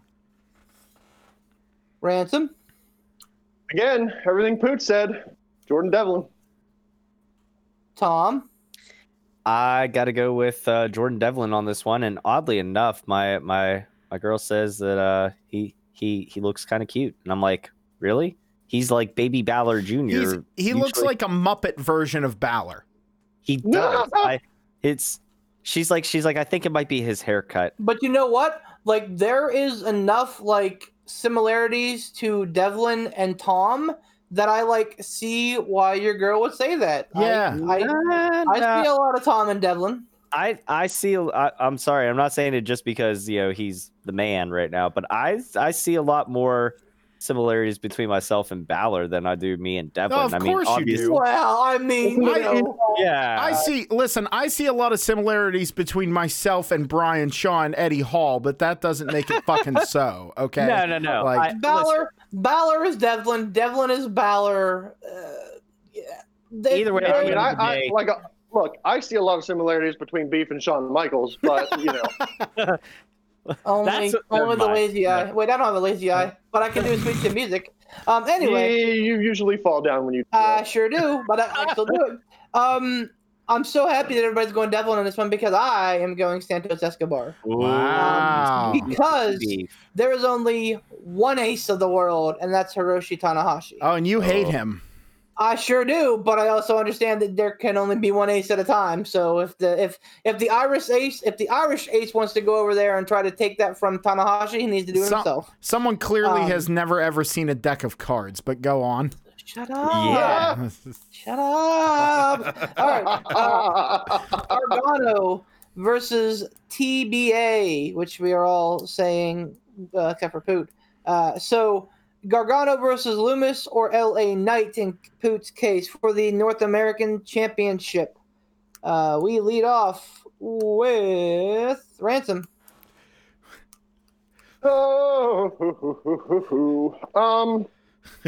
I'm banking on my boy and his glorious mustache, not to be confused with Bobby Roode. I'm banking on him winning that first match, and I'm banking on him winning this match too. So I'm gonna go with TBD. Okay. I'm assuming TBD is gonna be Dexter Loomis. Okay. I'll just write because I actually was supposed to write Loomis's name, but I'll just write TBA because that's you're 100% right. Tom. Oh, this is rough. Even though I'm picking Loomis to win the Gauntlet Eliminator, I think Gargano is. I think Gargano is still going to walk out of there with the title, and I think they'll set up for a little bit of a longer feud. I don't know. God damn it. I feel like Gargano is still going to walk away with the title, but I don't know if Loomis is going to get the win by disqualification or not. This is hard. That's what you said. Keep talking. I'm going to pee. What? He's peeing. Oh, okay. He's making the water. Fuck. All right, let's go with I'm going to go with Gargano. I am picking Dexter Loomis, aka the TBA. So I'm just gonna write TBA in here for myself as well, just in case it's not Loomis. But yes, I think it's going to be. Oh man, we should do like a fucking universe split here. Because I think if it's any other TBA, it's a hard Gargano. I think if Loomis is the one, I'm confident enough to say that Loomis is going to be the TBA. So, I honestly think that fucking oh man, why am I so bad with names tonight? Fucking all day. Austin Theory. I keep on saying Austin Creed. Austin Theory. I think he's actually going to cost Gargano the match with a little bit of that fucking Stockholm syndrome. So I think Loomis wins the belt and the match. Poot, what do you think? Dexter Loomis. TBA. I really think it's going to be TBA one way or another. I think that if it's Dexter Loomis, if Dexter Loomis wins, then God, my brain is just like, no, you're done, bud. If Dexter Loomis, sir, please calm down. If Dexter Loomis wins the gauntlet match, Dexter Loomis will win that belt.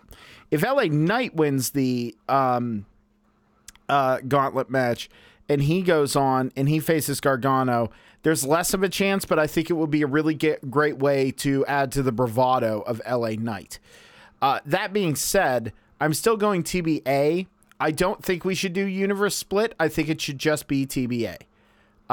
Because you're either wrong. What? I'm not going to try and do math right now. I'm stupid. Dynomath. It's not going to happen. So we're basically my point is it's going to be TBA. I'm going to go with TBA. Yeah.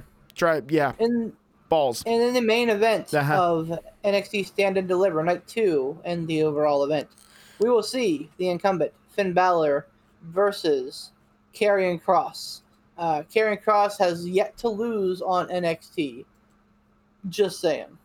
Or I guess you have to be pinned or submitted. I guess him and Balor did lose that match. So this is it. All the marbles. We are back around to Ransom on this one. No, Tom. Bad keep track this time. Oh, wait, Tom. Who picked first last time? It was Ransom. Ransom. So it is Tom's turn. Tom, who you got? It doesn't matter who picks first or not. Karrion Kross is getting that title. Can confirm Karrion Kross. Who? Oh, it's if anyone said Balor, listen, I love Balor, but give me a break. Give me a break. This has to be Karrion Kross. If it's not Karrion Kross, where does Karrion Kross go from here? To the main roster, to be wiled away into nothingness? Like, no, God, no. There's no other option. Listen, if that were an actual legitimate thing that would happen, you would see me doing the Michael Scott gif. No, God, no, please, no, all day long. It just doesn't make sense for any other outcome. Why would a 7-foot-tall Wookiee live on a planet with a bunch of 3-foot-tall indoors? It doesn't make sense. It doesn't make sense. The no, it has to be Karrion Kross. Ransom? Ladies and gentlemen, give him a break. Break me off a piece of that Poot Cat bar. Karrion Kross. So Now with 20% more exhaustion. Your boy forgot the other match of night 2 that's probably going to be that could also be the match of the weekend. In an unsanctioned match. I was wondering if this was happening. NXT will not be held liable. I was actually saving it for the end of our picks because I think that we're going to be an interesting pick on this one. No, I'm lying to cover my ass. I just forgot to write it down. Anyway, so we see Kyle O'Reilly versus Adam Cole. Unsanctioned, meaning that shit's going to get fucky real hard. I'm up first. Oh boy, this is tough. I had all the rest of them written down and had time to think about them. This one I'm kind of picking on the fly. Give me Adam Cole. Who? Wow, really? You're gonna say Adam Cole on this one, huh? I'm shocked. I'm not even gonna lie. I'm shocked. His system is Ditto. shocked. Because Ditto. this dude, I think that this is Adam Cole's goodbye. I believe this is Adam Cole's goodbye. I think either he's going to be written off TV for a while, or he is going to go up to the main roster in some capacity. Or Night after WrestleMania, fuck me. Yeah, like it's one of those things that I'm just like, this is all too much. And plus, you have to give not even just like credence, but you have to, like, they're doing. Kyle O'Reilly has proved that he has the chops to not like he has the ability to go forward with this and be really something special and really a player in the upper mid and the upper card and upper mid card in NXT. He's proven it. And if anyone says differently, you go get fucked, Four Eyes. Like, I mean, it's just like, that's hurtful. Well, I mean that from was it Shaun of the Dead? That was right. I know. The 555. But like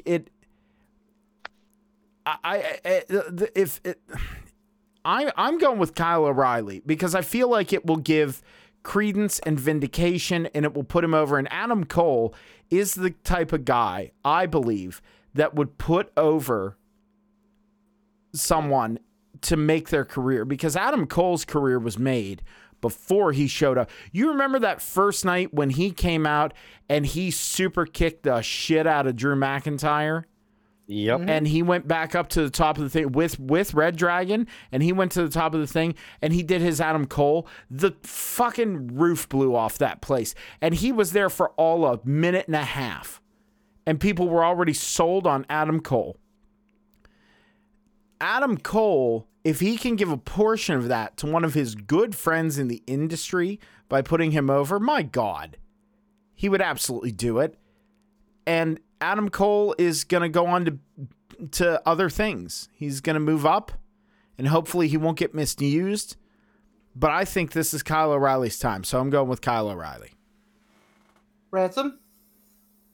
Well, I tell you, you know it's baseball season because Poot is knocking them out of the park tonight. So I'm going to say Kyle O'Reilly for all the reasons that Poot said, and also for a little bit of my own. Probably not going to happen, but wouldn't it be amazing fantasy booking to have Adam Cole lose this match? His main roster debut is at WrestleMania, where he once again super kicks Drew McIntyre in the teeth because the Hurt Business is banned from ringside. And Adam Cole is not in the Hurt Business, but still potentially could have a bone to pick with Drew McIntyre. Tom, who you got? God, I love your fantasy booking idea. And let's just have history repeat itself a little bit. Regardless, at the end of the match, whatever happens, fucking Adam Cole comes out and super kicks Drew McIntyre in the face hole.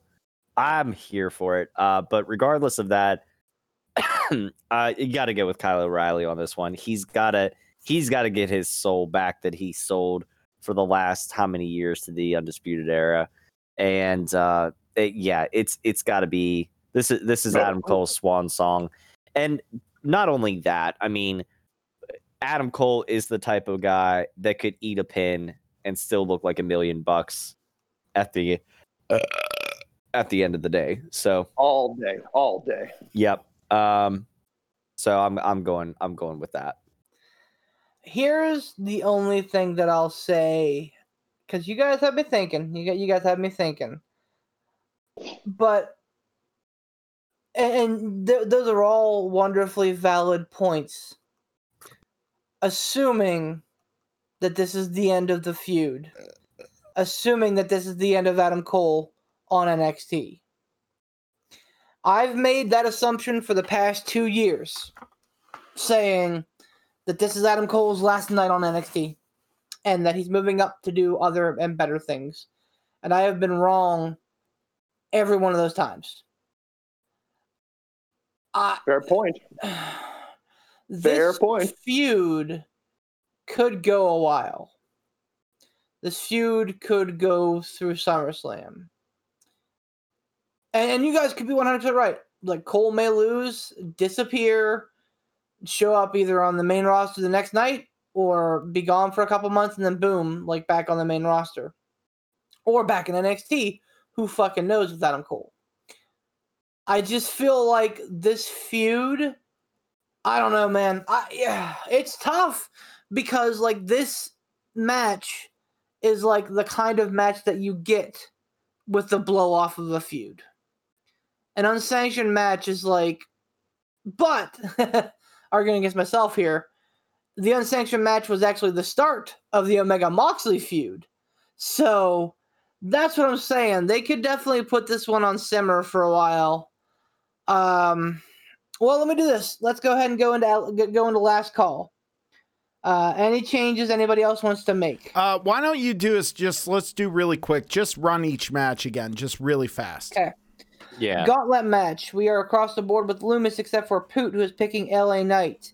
I'm changing that. I'm changing that. To Loomis. Okay, so we're across the board on Loomis. Tag team title match. We're across the board on MXK. Dunn versus Kushida, split house. Poot and Ransom picking Kushida. Tom and myself picking Dune. Walter versus Ciampa. We're across the board with Walter. women's title match. We're across the board with Raquel. Tag team title match, women's tag team title match. We're across the board with Moon and Shotzi. The cruiserweight title match. You three are picking Devlin. I'm picking Escobar. Our Gargano versus TBA. Poot, Beef, and Ransom are picking TBA, which we believe is Loomis. Tom picking Gargano. Balor versus Cross. We're all picking Cross. Cole versus O'Reilly. You three are picking O'Reilly. I am picking Cole. Ransom is locked in.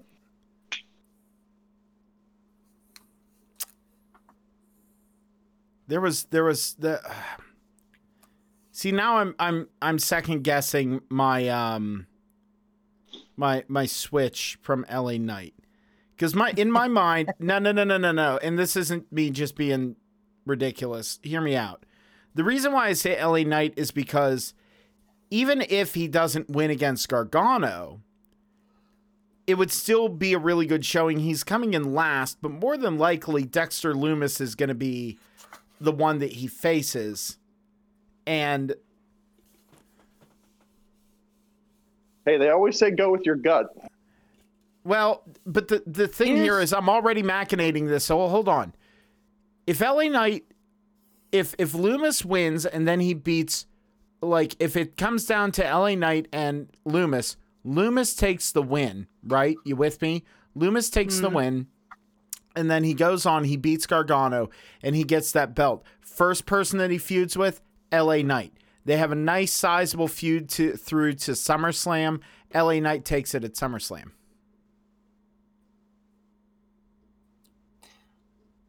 I like what you're thinking. Here are the two that I'm hung up on. Io versus Raquel and O'Reilly versus Cole. Man, those are, The only thing that hangs me up on, well, I guess it doesn't hang me up because I'm not picking Cole, but I guess another reason why I wouldn't pick Cole is the only other thing that I could see him doing in NXT is continuing his feud with Kyle O'Reilly.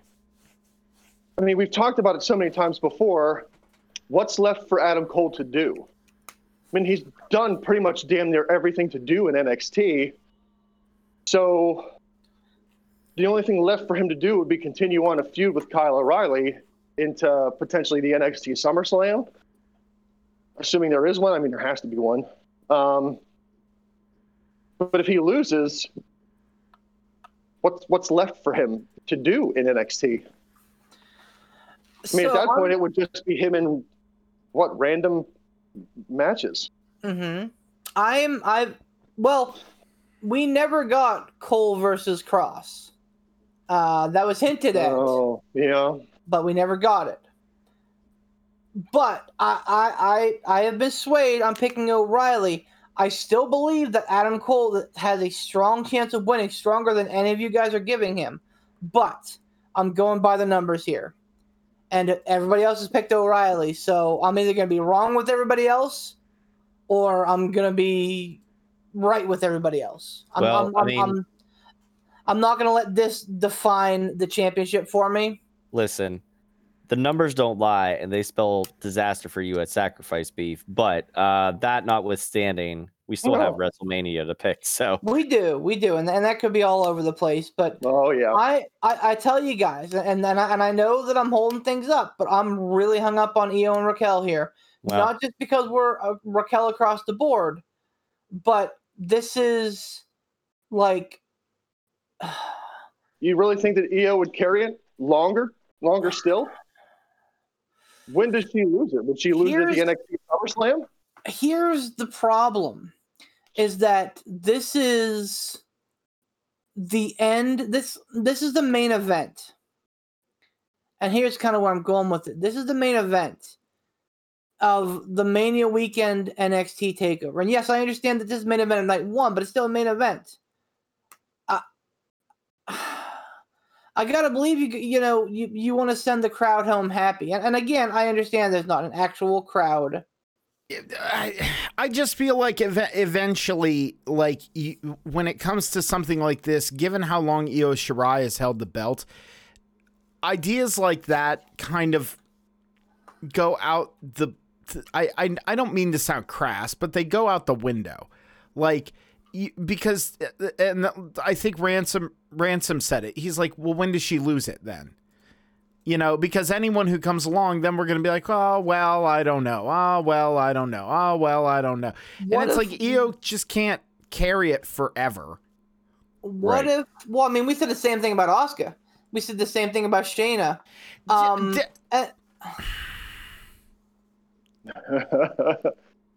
Here's the other thing that I'm thinking. Do it. What if Dakota Kai cost Raquel the match, either advertently or inadvertently, setting up a monster face turn for Raquel Gonzalez?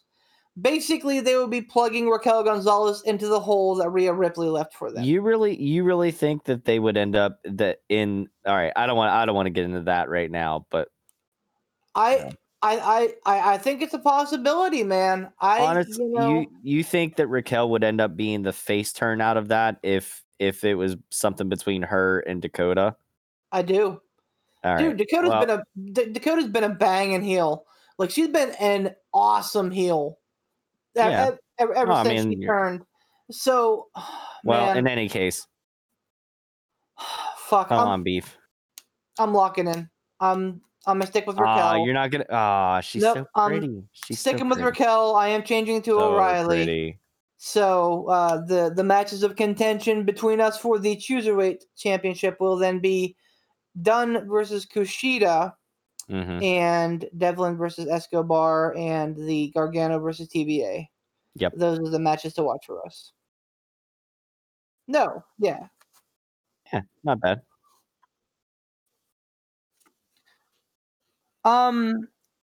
Hardly ever. There's usually at least... just in case Yins are running the numbers, Poot and Ransom are exactly across the board. Everyone else has a difference in there, but Poot and Ransom are exactly across the board. If that sways either one of you to change anything.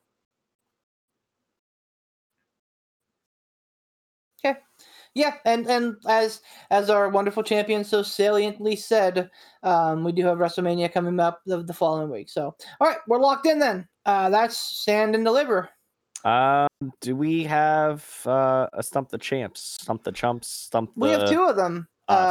We have been going here for a hot minute. Do we want to do a Stump the Champs tonight?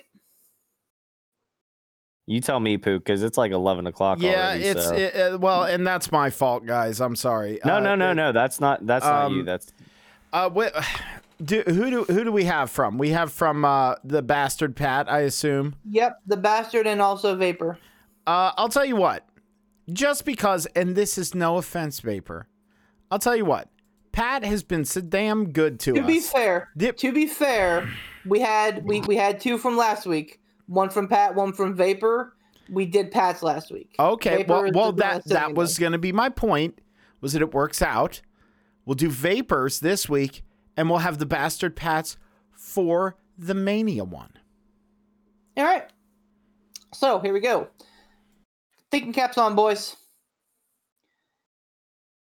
Greetings, boys. Well, it's time for my weekly beatdown. That's okay, Dave. Oh. Scraping and clawing, trying to make my way to the top, trying to reach the pinnacle like the Bastard. Here goes my question for this week, and we'll see how you like it. So, continuing with the theme of titles, this week's question is about the original line of the WWF/E World Tag Team titles. Who held the belts the longest? Who held the belts by shortest? Who were the final champs? Oof. Okay, well, run that by me one more time. Who held the belts the longest? Who held the belts the shortest? Like, this is the legacy WWE belt, right? And for our listeners, whenever we're denoting things like the tag team titles, like, mention whether you're including the SmackDown or Raw branded tag team titles, because yes, I know that they're now split, but when they originally split, I always took the legacy title being the SmackDown title because they looked so much like the original legacy titles. Yeah, but see, that's conjecture. Regardless, so we're saying though, we're saying it's the WWF WWE tag belts. To me, Yeah, man. that is something that is like the singular belt. Well, and here's the phrasing of it. The original line of WWF/E World Tag Team titles, and when he says so, the Raw belts were the World belts. So that's why I'm super confused. Regardless, I don't think that any of these questions happened in the split title era. Okay, Correct. so if we're taking It's a moot point. the singular belt, I can almost guarantee you that the most reigns is the Dudleys. There is no most reigns. Oh, It's really? who held the belts the longest. I thought you said most held- longest, shortest. Most longest No. and shortest. I'll read it again. Who held the belts the longest? Who held the belts the shortest? And he wants an idea of by minutes, hours, or days, which one, and who were the final champs. Oh, the final champs. Yeah. I don't know about final champs, but I think the longest. Ooh.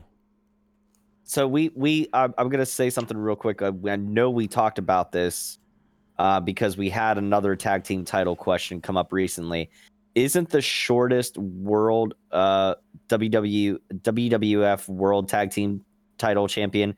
Wouldn't that be Michaels and Cena? Assuming he means the Raw belts. Yeah, but see, that's the thing is that's in the time of Raw belts, SmackDown belts, right? Oh, is that no? I thought that was Right. But Now, listen, I just want to put this out there before we conjecture more. The WWF/WWE World Tag Team Championships, I believe, ended looking like the original SmackDown. WWE WWE Undisputed title. The belts that we have, Beef, that's those belts. those, so to me, those are the new belts. The Raw belts, those are the new belts because the SmackDown belts. If you look at the SmackDown belts when they first came out, versus like the Money Inc. titles, which were the ones that everybody had, they look very similar. Let me see if I can throw up some pics. Longest, by the way, I think is Demolition. Absolutely. I'm fairly certain on that. Yeah. I was gonna say it's either Demolition or I was gonna say them or the Wild Samoans. But Demolition, their run was epically legendary. Like that's how many wasn't it? Didn't they have over 500 days? Demolition, I believe so. Yeah, wasn't it? Well, Yeah, it was because didn't New Day break their streak for the longest? Yes, they did. So then it would have to be Demolition for the longest. yeah. So we're saying okay. Well, we got Demolition. For the longest. Yeah. The longest, the shortest. Yeah, see, those are the ones I was thinking Hold of on, right yeah, there. I'm gonna come up with another shot here. Like I said, well, and so I the know Michael, what belt you're thinking of there, Beef, but I'm fairly certain that the ones that we have that were very similar in shape to the first undisputed single right. belt, They were the those world. were the ones classified as the World World. Tag Team Championships. The WWF, WWE, whatever Tag Team Championships. It just throws me because you can see how much the SmackDown one looks like. Oh, they do. original. Well, let me. Oh, yeah, 100%. Let me say this though, Beef. Just because of the past couple weeks, and this is not me being smart. Don't go off into the weeds and overthink. You're right. You're right. So So let's then, keep in it that keep scenario, it simple. it would be Michaels and Suck Cena, ass. then, right? Yeah, that's what that's what I was saying. Didn't Yeah, but see, we said that was for the Raw belts. Like you're still having the split tag SmackDown and No, this. no, Like that was before there was Raw. That was before it was Raw and SmackDown Tag Team Championships. That's not true. I could have swore it was. Nope, because I tell you for a fact that WrestleMania 20 had defenses of the Raw and SmackDown tag team championships. Because both were fatal 4-way matches. So, yeah, and that was around WrestleMania 23. But I believe that Ransom is right, that the Raw belt held the word world in it. And that's what I'm saying. So, like, listeners, Vapor, Pat, whomever, Zack Snyder, whenever you're talking about brand split like this, that it could be important, make sure you're listening whether you're talking about, and this is not about you at all. This is just a weird question like this. Make sure you're specifying if you're talking about the Raw brand lineage or the SmackDown brand lineage, or if we can cut off that lineage. So it's honestly, to me, it sounds like he's saying we cut off that lineage the minute that it splits. And it sounds like the question is about before the split happened. So when did the split happen? I'll read the question again. You guys tell me what you think. This week's question is about the original line of the WWF/E World Tag Team titles. Who held the belts the longest? Who held the belts the shortest? By minutes/hours/days, which one? Who were the final champs? So that last little stinger in there, who are the final champs, tells me I think he's talking about just the original, like, singular lineage before they were originally split. Okay, so when did the split happen? Let's go with that. Between WrestleMania 18 and 19. So that was what, 2009, 2008, 2009? I don't know. I don't math. This year's WrestleMania 37. Hold on. So 30. Hold on. Let me calculate here. 37 minus, we'll say 18. That would have been 02. Between 02 and 03. Because like the turnover at WrestleMania 19 was like the face of the new brand. That was after they kind of lost The Rock and Austin, and like Rock and Austin came back at WrestleMania 19 to kind of do their curtain call. But like that's whenever they were branding like the separate rosters. I'm trying to think. I feel when like it happened. I feel like it was because it was like the split happened when right near after WrestleMania 18. I'm not 100% on that though. Because I remember coming back to wrestling once I started watching again, which was roughly around that 2010, 2011, because that's whenever I moved back to Clearfield and I started watching again. And I was confused because I know. See, this I'm not putting a pin in this because we have to figure it out. But wasn't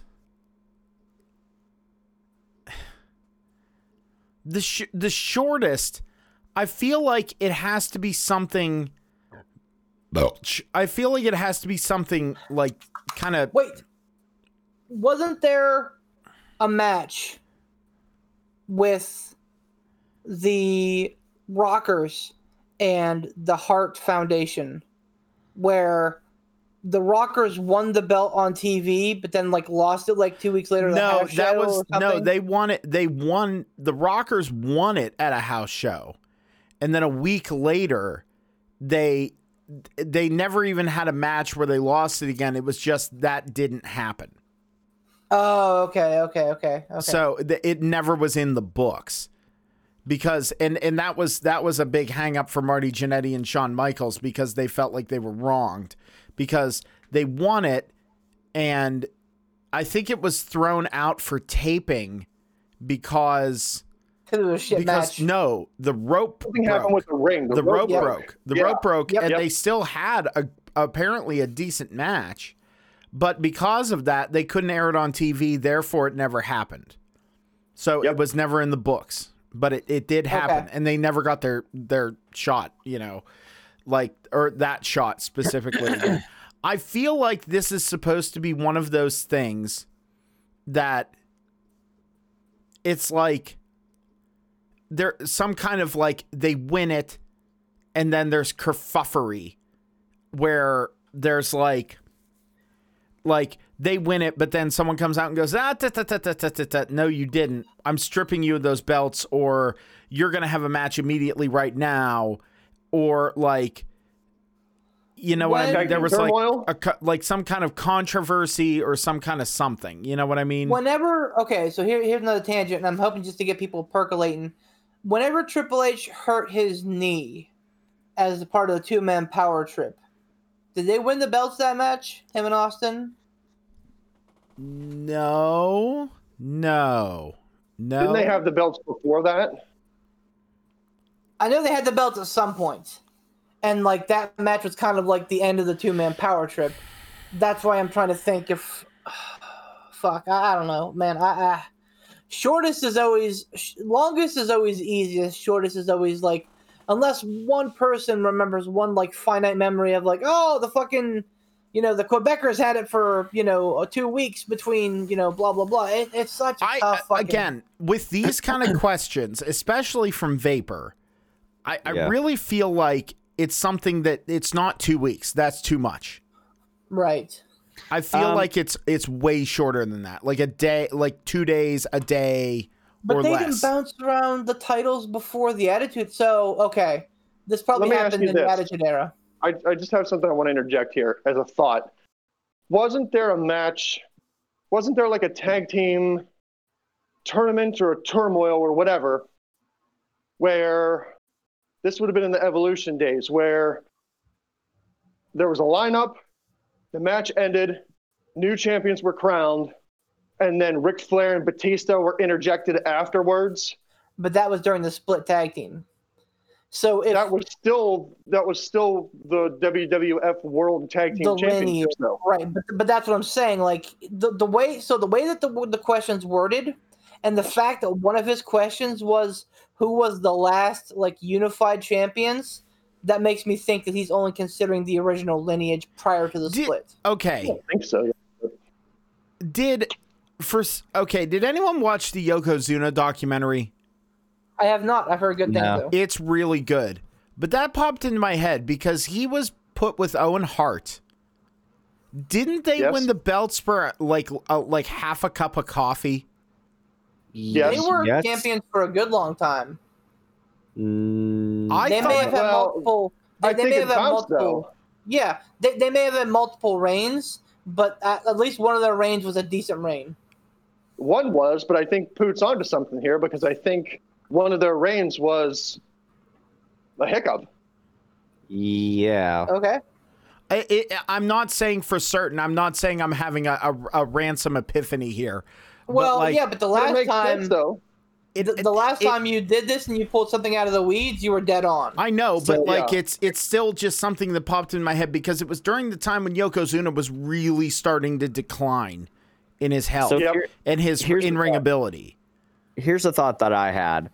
And I know it wasn't brought up asking who had the most reigns, because at that point I think it would have been the New Age Outlaws. But New Age Outlaws were embroiled in a feud with Cactus Jack and Chainsaw Charlie, aka Terry Funk, at one point. Did hold on? I think. God damn it! Come on, B. Let me finish. I think you're right. I think you're right. Can I finish? Didn't the titles bounce back and forth between the two of them at one point? Like, didn't Cactus Jack and Chainsaw Charlie win it and end up dropping it back, or did they never win? WrestleMania 14, they won the dumpster match, and they walked out with the championships. But I think the next night on Raw, it was declared that because they used a different dumpster, did they vacate? No, they had a cage match, and that's when the new DX was born. You're right. Because Triple H and X-Pac came down into the cage match, tossed chairs over the top of the cage. Yes. And the New Age Outlaws assaulted Cactus Jack and Chainsaw Charlie with the chairs and walked out of that cage match with the belts. Now, here's the thing. we're also so if that and that sounds very plausible, like 100%. But here's the thing: some fucky shit happened in the Attitude Era, and it definitely could have like changed hands multiple times on an episode of Raw, between like the fucking headbangers and I don't know who else. It I could don't have, know. but look, we've got to narrow it down and just take a shot. I think yes, that's a shot that I'm willing to die with. I don't know. I just have a strong feeling about it. And you know why?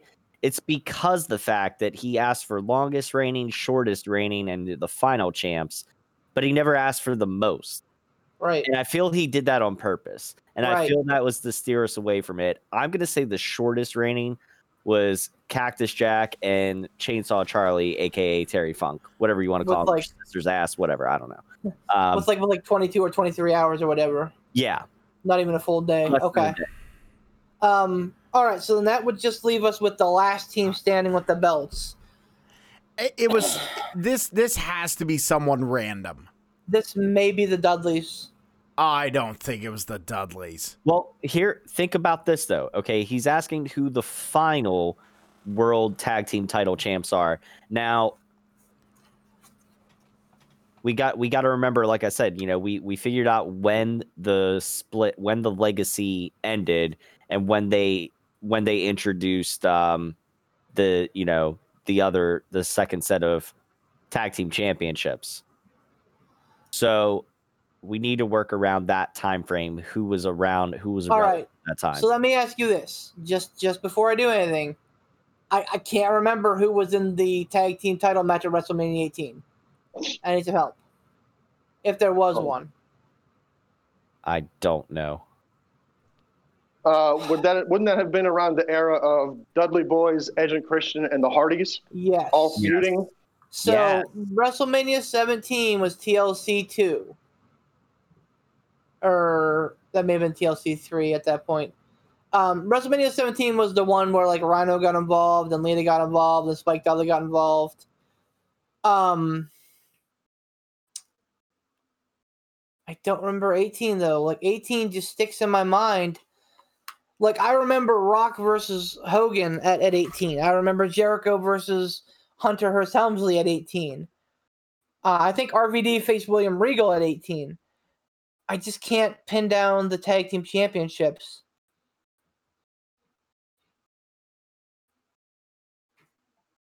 And like I think that the draft happened, I want to say it was pretty shortly thereafter following.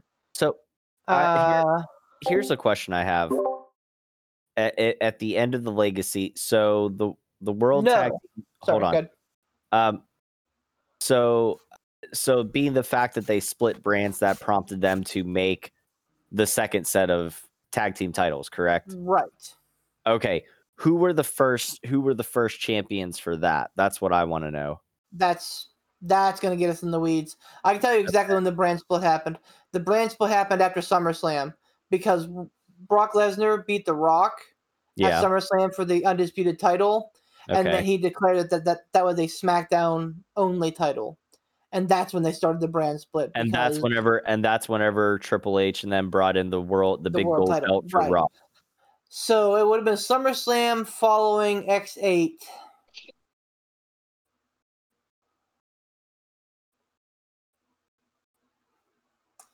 I can't even pick your tag teams during that era. So if that was before the brand split, that definitely would have been before the Dudleys split up. Wasn't that a bunch of Edge and Christian split up before then? So there were wasn't that the time period of like Jericho and the Colognes? No, that would have been after. That would have been well after. Okay, I'm starting to fade. No, you're good. Really, the only ones I can think of are the Dudleys, because Edge and Christian were split before the brand split. And I think The Jeff Hardy Hardys, I think, were also split before the brand split. Because I think Jeff Hardy pieced out because whenever WrestleMania 19 rolled around, Matt Hardy was still around as version 1.0, but Jeff Hardy was in the wind. So a whisper in the wind. Yeah. So if it wasn't the Dudleys, Poot was right. It's some random fucking team. I just don't remember. Take a shot. What about I don't know. What about the Brian Kendrick and who the hell did he tag with? Paul London. I'm the man with the Oh, yeah. plan. Spanky and Paul London. He just recently retired, by the way. Yeah. Oh. Yeah, the Brian did. Kendrick retired. Yeah. Yep. They didn't hold the legacy belts. Okay. I don't know. Did Christian and Tyson Tomko ever hold the tag belts? I don't believe so. The era of Tomko didn't come till after that anyway. What about the He didn't what about show the up till like WrestleMania 20. wasn't Go ahead. wasn't there the dynasty, the Hart dynasty, or is that after? That was That's well after. after. Yeah. Oh, hey, would Okay, this have again, been time around the periods, I time don't of the know. invasion? Like, would there have been a unification, I guess, between the legacy WWE tag titles and the WCW tag titles? Yeah, that's whenever like Big Evil and Kane beat Chronic. So WrestleMania 17 is where Shane was sitting in the box with the WCW flunkies. WrestleMania Yeah. 18 was where the NWO showed up. So like the invasion happened between like 17 and 18. So And would this it have been Undertaker and Kane then? No, because this was after. This was between 18 and 19. So like we're talking almost a full year and a half after the invasion. Hmm. I mean, I don't think it was the APA. Is there Would another it have team that been would've around? Right to censor? That was my other thought. Was maybe Right to Censor. Because they did hold the belts. Mm-hmm. And that always seemed like an obscure thing. I mean, they were a stable, but still, Yes. that was obscure. If You we know- pick Right to Censor, I'm going to say we say Right to Censor and not like who it was, because I have Yeah. no idea who it would have been, but them as a group would have been the thing. But that's a pretty obscure shot in the dark, and I'm here for it. But they weren't around that long, were they? Because I definitely remember that they were at WrestleMania 17 because they had that big long stupid fucking warning, that big fucking Yep. and WrestleMania 17's entrance ramp was super fucking long because it was an NFL stadium and it And that just went played on forever when they went down to the ring. And Yep. so we're talking again about a year and a half after that. So I can't imagine Right to Censor being around for a full year and a half after that. Maybe I'm wrong. Fuck. Well, that was my last ditch effort. I don't know, man. Like last time I felt so fervent about it, I was super wrong. I'm the man with the About- plan. If you're fervent about something, I say we go with it. I just like when I think of that era, when I remove Edge and Christian, when I remove the Hardys, the only team left standing is the Dudleys. Beef. And yes, I know that there are other teams that came in and beat them and everything else. Beef. But I don't know why the Dudleys pop in there. Beef. Yes. Take the shot. Okay. Yeah, like if it happened around the brand split, if they were champions around the brand split, then they would have been the last champions because they got split off. Yep. All right, let's fucking do it. All right, so All right, we're hold saying on, now Demolition. Yeah, Yes. Go through what our things were. Demolition the longest. Cactus Jack and Chainsaw Charlie as the shortest, with about 22 to 23 hour reign, not 24. And the final champs being the Dudleys. All right, now listen. We have our picks locked in, right? I Those feel are locked in. confident. We're not changing them. Yes. Okay. So before you read the answer, I just want to go out on a limb and say if this was the world tag team titles that I'm thinking of after the brand split, if they continued on, and this is Vapor's thought, just as a prop bet, I'm going to say the shortest that continued on after the legacy of what we're thinking. If it continued on, I'm going to say shortest is Edge and Christian by, I have no idea how much, but I'm going to say they're the shortest because I'm thinking tag team turmoil. And the last, I'm going to say the Colognes. I think they unified the SmackDown WWE Tag Team Championships and the Raw World Tag Team Championships, and that's when it became the big round belts. And that's a prop bet. We're not changing our bet. In that case, no, we're not changing our bet. But in that case, if you're going into the Cologne era, weren't I really feel like weren't the Hart Dynasty the thing? Like, weren't they a thing? Yes. Then? Yes, they were. I think if it wasn't the Colognes, it was them. It's either between the Colognes or them. Well, yeah. So again, assuming he's talking about the original lineage and the original lineage stopping at the original draft, I think we're right. All right. So here we go.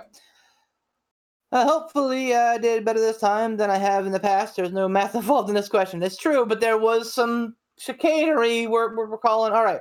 Who held the belts the longest? Demolition. That's the one we knew for certain. 478.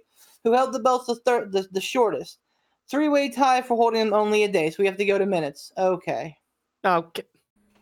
Edge and Christian less than an hour. The other two teams who tied for 1 day were Jules Strongbow and Chief Jay Strongbow, and Owen Hart and Yokozuna. I know for a fact that Chancellor Charlie and Cactus Jack fall into that too. So I'll put an asterisk there. Who are the final champs? Motherfucker. I'm done. I'm out. What? I'm not talking anymore in this fucking podcast. We're done. What? Who? Fucking Hart Dynasty. Wow. David Hart's Tyson Kidd, 10. But again, I want to stress this. Wow. And Vapor will give you this win, man, because you deserve it. But I can't stress this enough. Had we had the classification that you were talking about of like what a lineage you're speaking of, because Ransom called Edge and Christian, and we were dancing around the Hart Dynasty. So like, if there were other structures in place, I think that we may have had a better shot. But you got us. There were the difficulty in that question, and this is no offense to you, Vapor, good job, but the difficulty in that question was the classification of when this was all happening. I knew what he meant, but like, you run into that problem of, first of all, when they did take it from the world tag belts to the tag team championships, and then it got divided amongst it got real murky there. So like and then they recombined, and they split, and they recombined, and it's just like it gets real murky. So like, and we could come up with any excuse ever. So Vapor, guess what, buddy? You get to come on the podcast if you so choose. Call your shot, man. You got it. You want one of us off? You let us know. If you wanna have a fucking 5-way dance like we did with the bastard, you do it, man. What? But Vapor. Now the only congratulations. You did not lose, and you get everything. I will make this caveat. The only I will say, just because we don't know how the logistics are going to work out for the very next week's podcast, I'm going to say we hold that off until the one after. Agreed. Because because the live show is gonna we need to talk about that after we burrito this here. Which Speaking of, real quick, next week, fans of the podcast, be on the lookout for some updates on our social media. We are going to try like hell to get a live show out between NXT and WrestleMania. So hopefully on Friday night, again, keep your ears and eyes tuned to our social media page. That should be probably on Facebook. If we can do a dual cast with YouTube, we'll certainly try. But definitely Facebook's going to be the home for that. So if you're an audio only listener, get to our Facebook page, like us on Facebook so that you can see all of us flapping our gums collectively. Yep. It's going to be the three of them in one spot and me on my own. And I'm gonna try with the logistics of everything, of trying to make sure everything gets fed in correctly. Who knows? We'll see how it works. Knowing us and technology, we'll figure it out. Yeah, it'll be fine. I'm going to do a very quick type burrito on this. Thank you very much to our sponsors, Casual Gaming Dad and his page, Casual Gaming Dad's Corner on Facebook and over on YouTube, Casual Gaming Dad, and on Twitch, Casual Gaming Dad 84. Thank you to Sean Tischler and his work with IWC in the central Pennsylvania area. Thank you to Gold Gaming for carrying the Pittsburgh Pile Driver Podcast t-shirt, which you can go and buy for yourself. It's not $49.99. It's a very reasonable price, and it's very good quality, especially everything from Casual Gaming Dad's shop is. It's over on Gold Gaming on Casual Gaming Dad's page. You can buy your own and also buy some other Casual Gaming Dad merch while you're over there. We also want to thank Frigoff Ransom and his channel, Frigoff Ransom, and all the wonderful things that Ransom does over on his channel and on our social media. He's really spearheading a lot of that, and that's wonderful. I also want to thank Poot the Bard, his YouTube channel. He's an official sponsor, even though he hasn't posted anything because he's a lazy son of a bitch lately because he's the other things. He'll get to it. When he gets to it, you'll have yours. Get there. Whatever. And you know what? I probably will calm down and have more time after I go down to that wedding that I have in May in Georgia, which probably I'll be driving through North Carolina. Not going to do a very loud one right now because, it's late and I'm also very, very tired. Thank you very much. Make sure you subscribe to us on YouTube. Check us out on Facebook and give us a like while you're over there. Just search Pittsburgh Pile Driver Podcast. Check us out on Anchor. Check us out on Google Podcast. Check us out on Spotify and anywhere that you find yourself your podcast. I believe we're even on iTunes at this juncture, so you can find the Pittsburgh Pile Driver Podcast absolutely anywhere. For Beef the Legend, Ransom, the Madman, who gave me a very lovely introduction. Thank you very much. I really appreciate it. Thank you very much. And your reigning, defending, undisputed Cruiserweight champion, the best damn Cruiserweight champion there ever was, Mr. Tiger, Uppercut, Bomb Tom, and myself, the Barbarian, Poot the Bard. Have a good evening.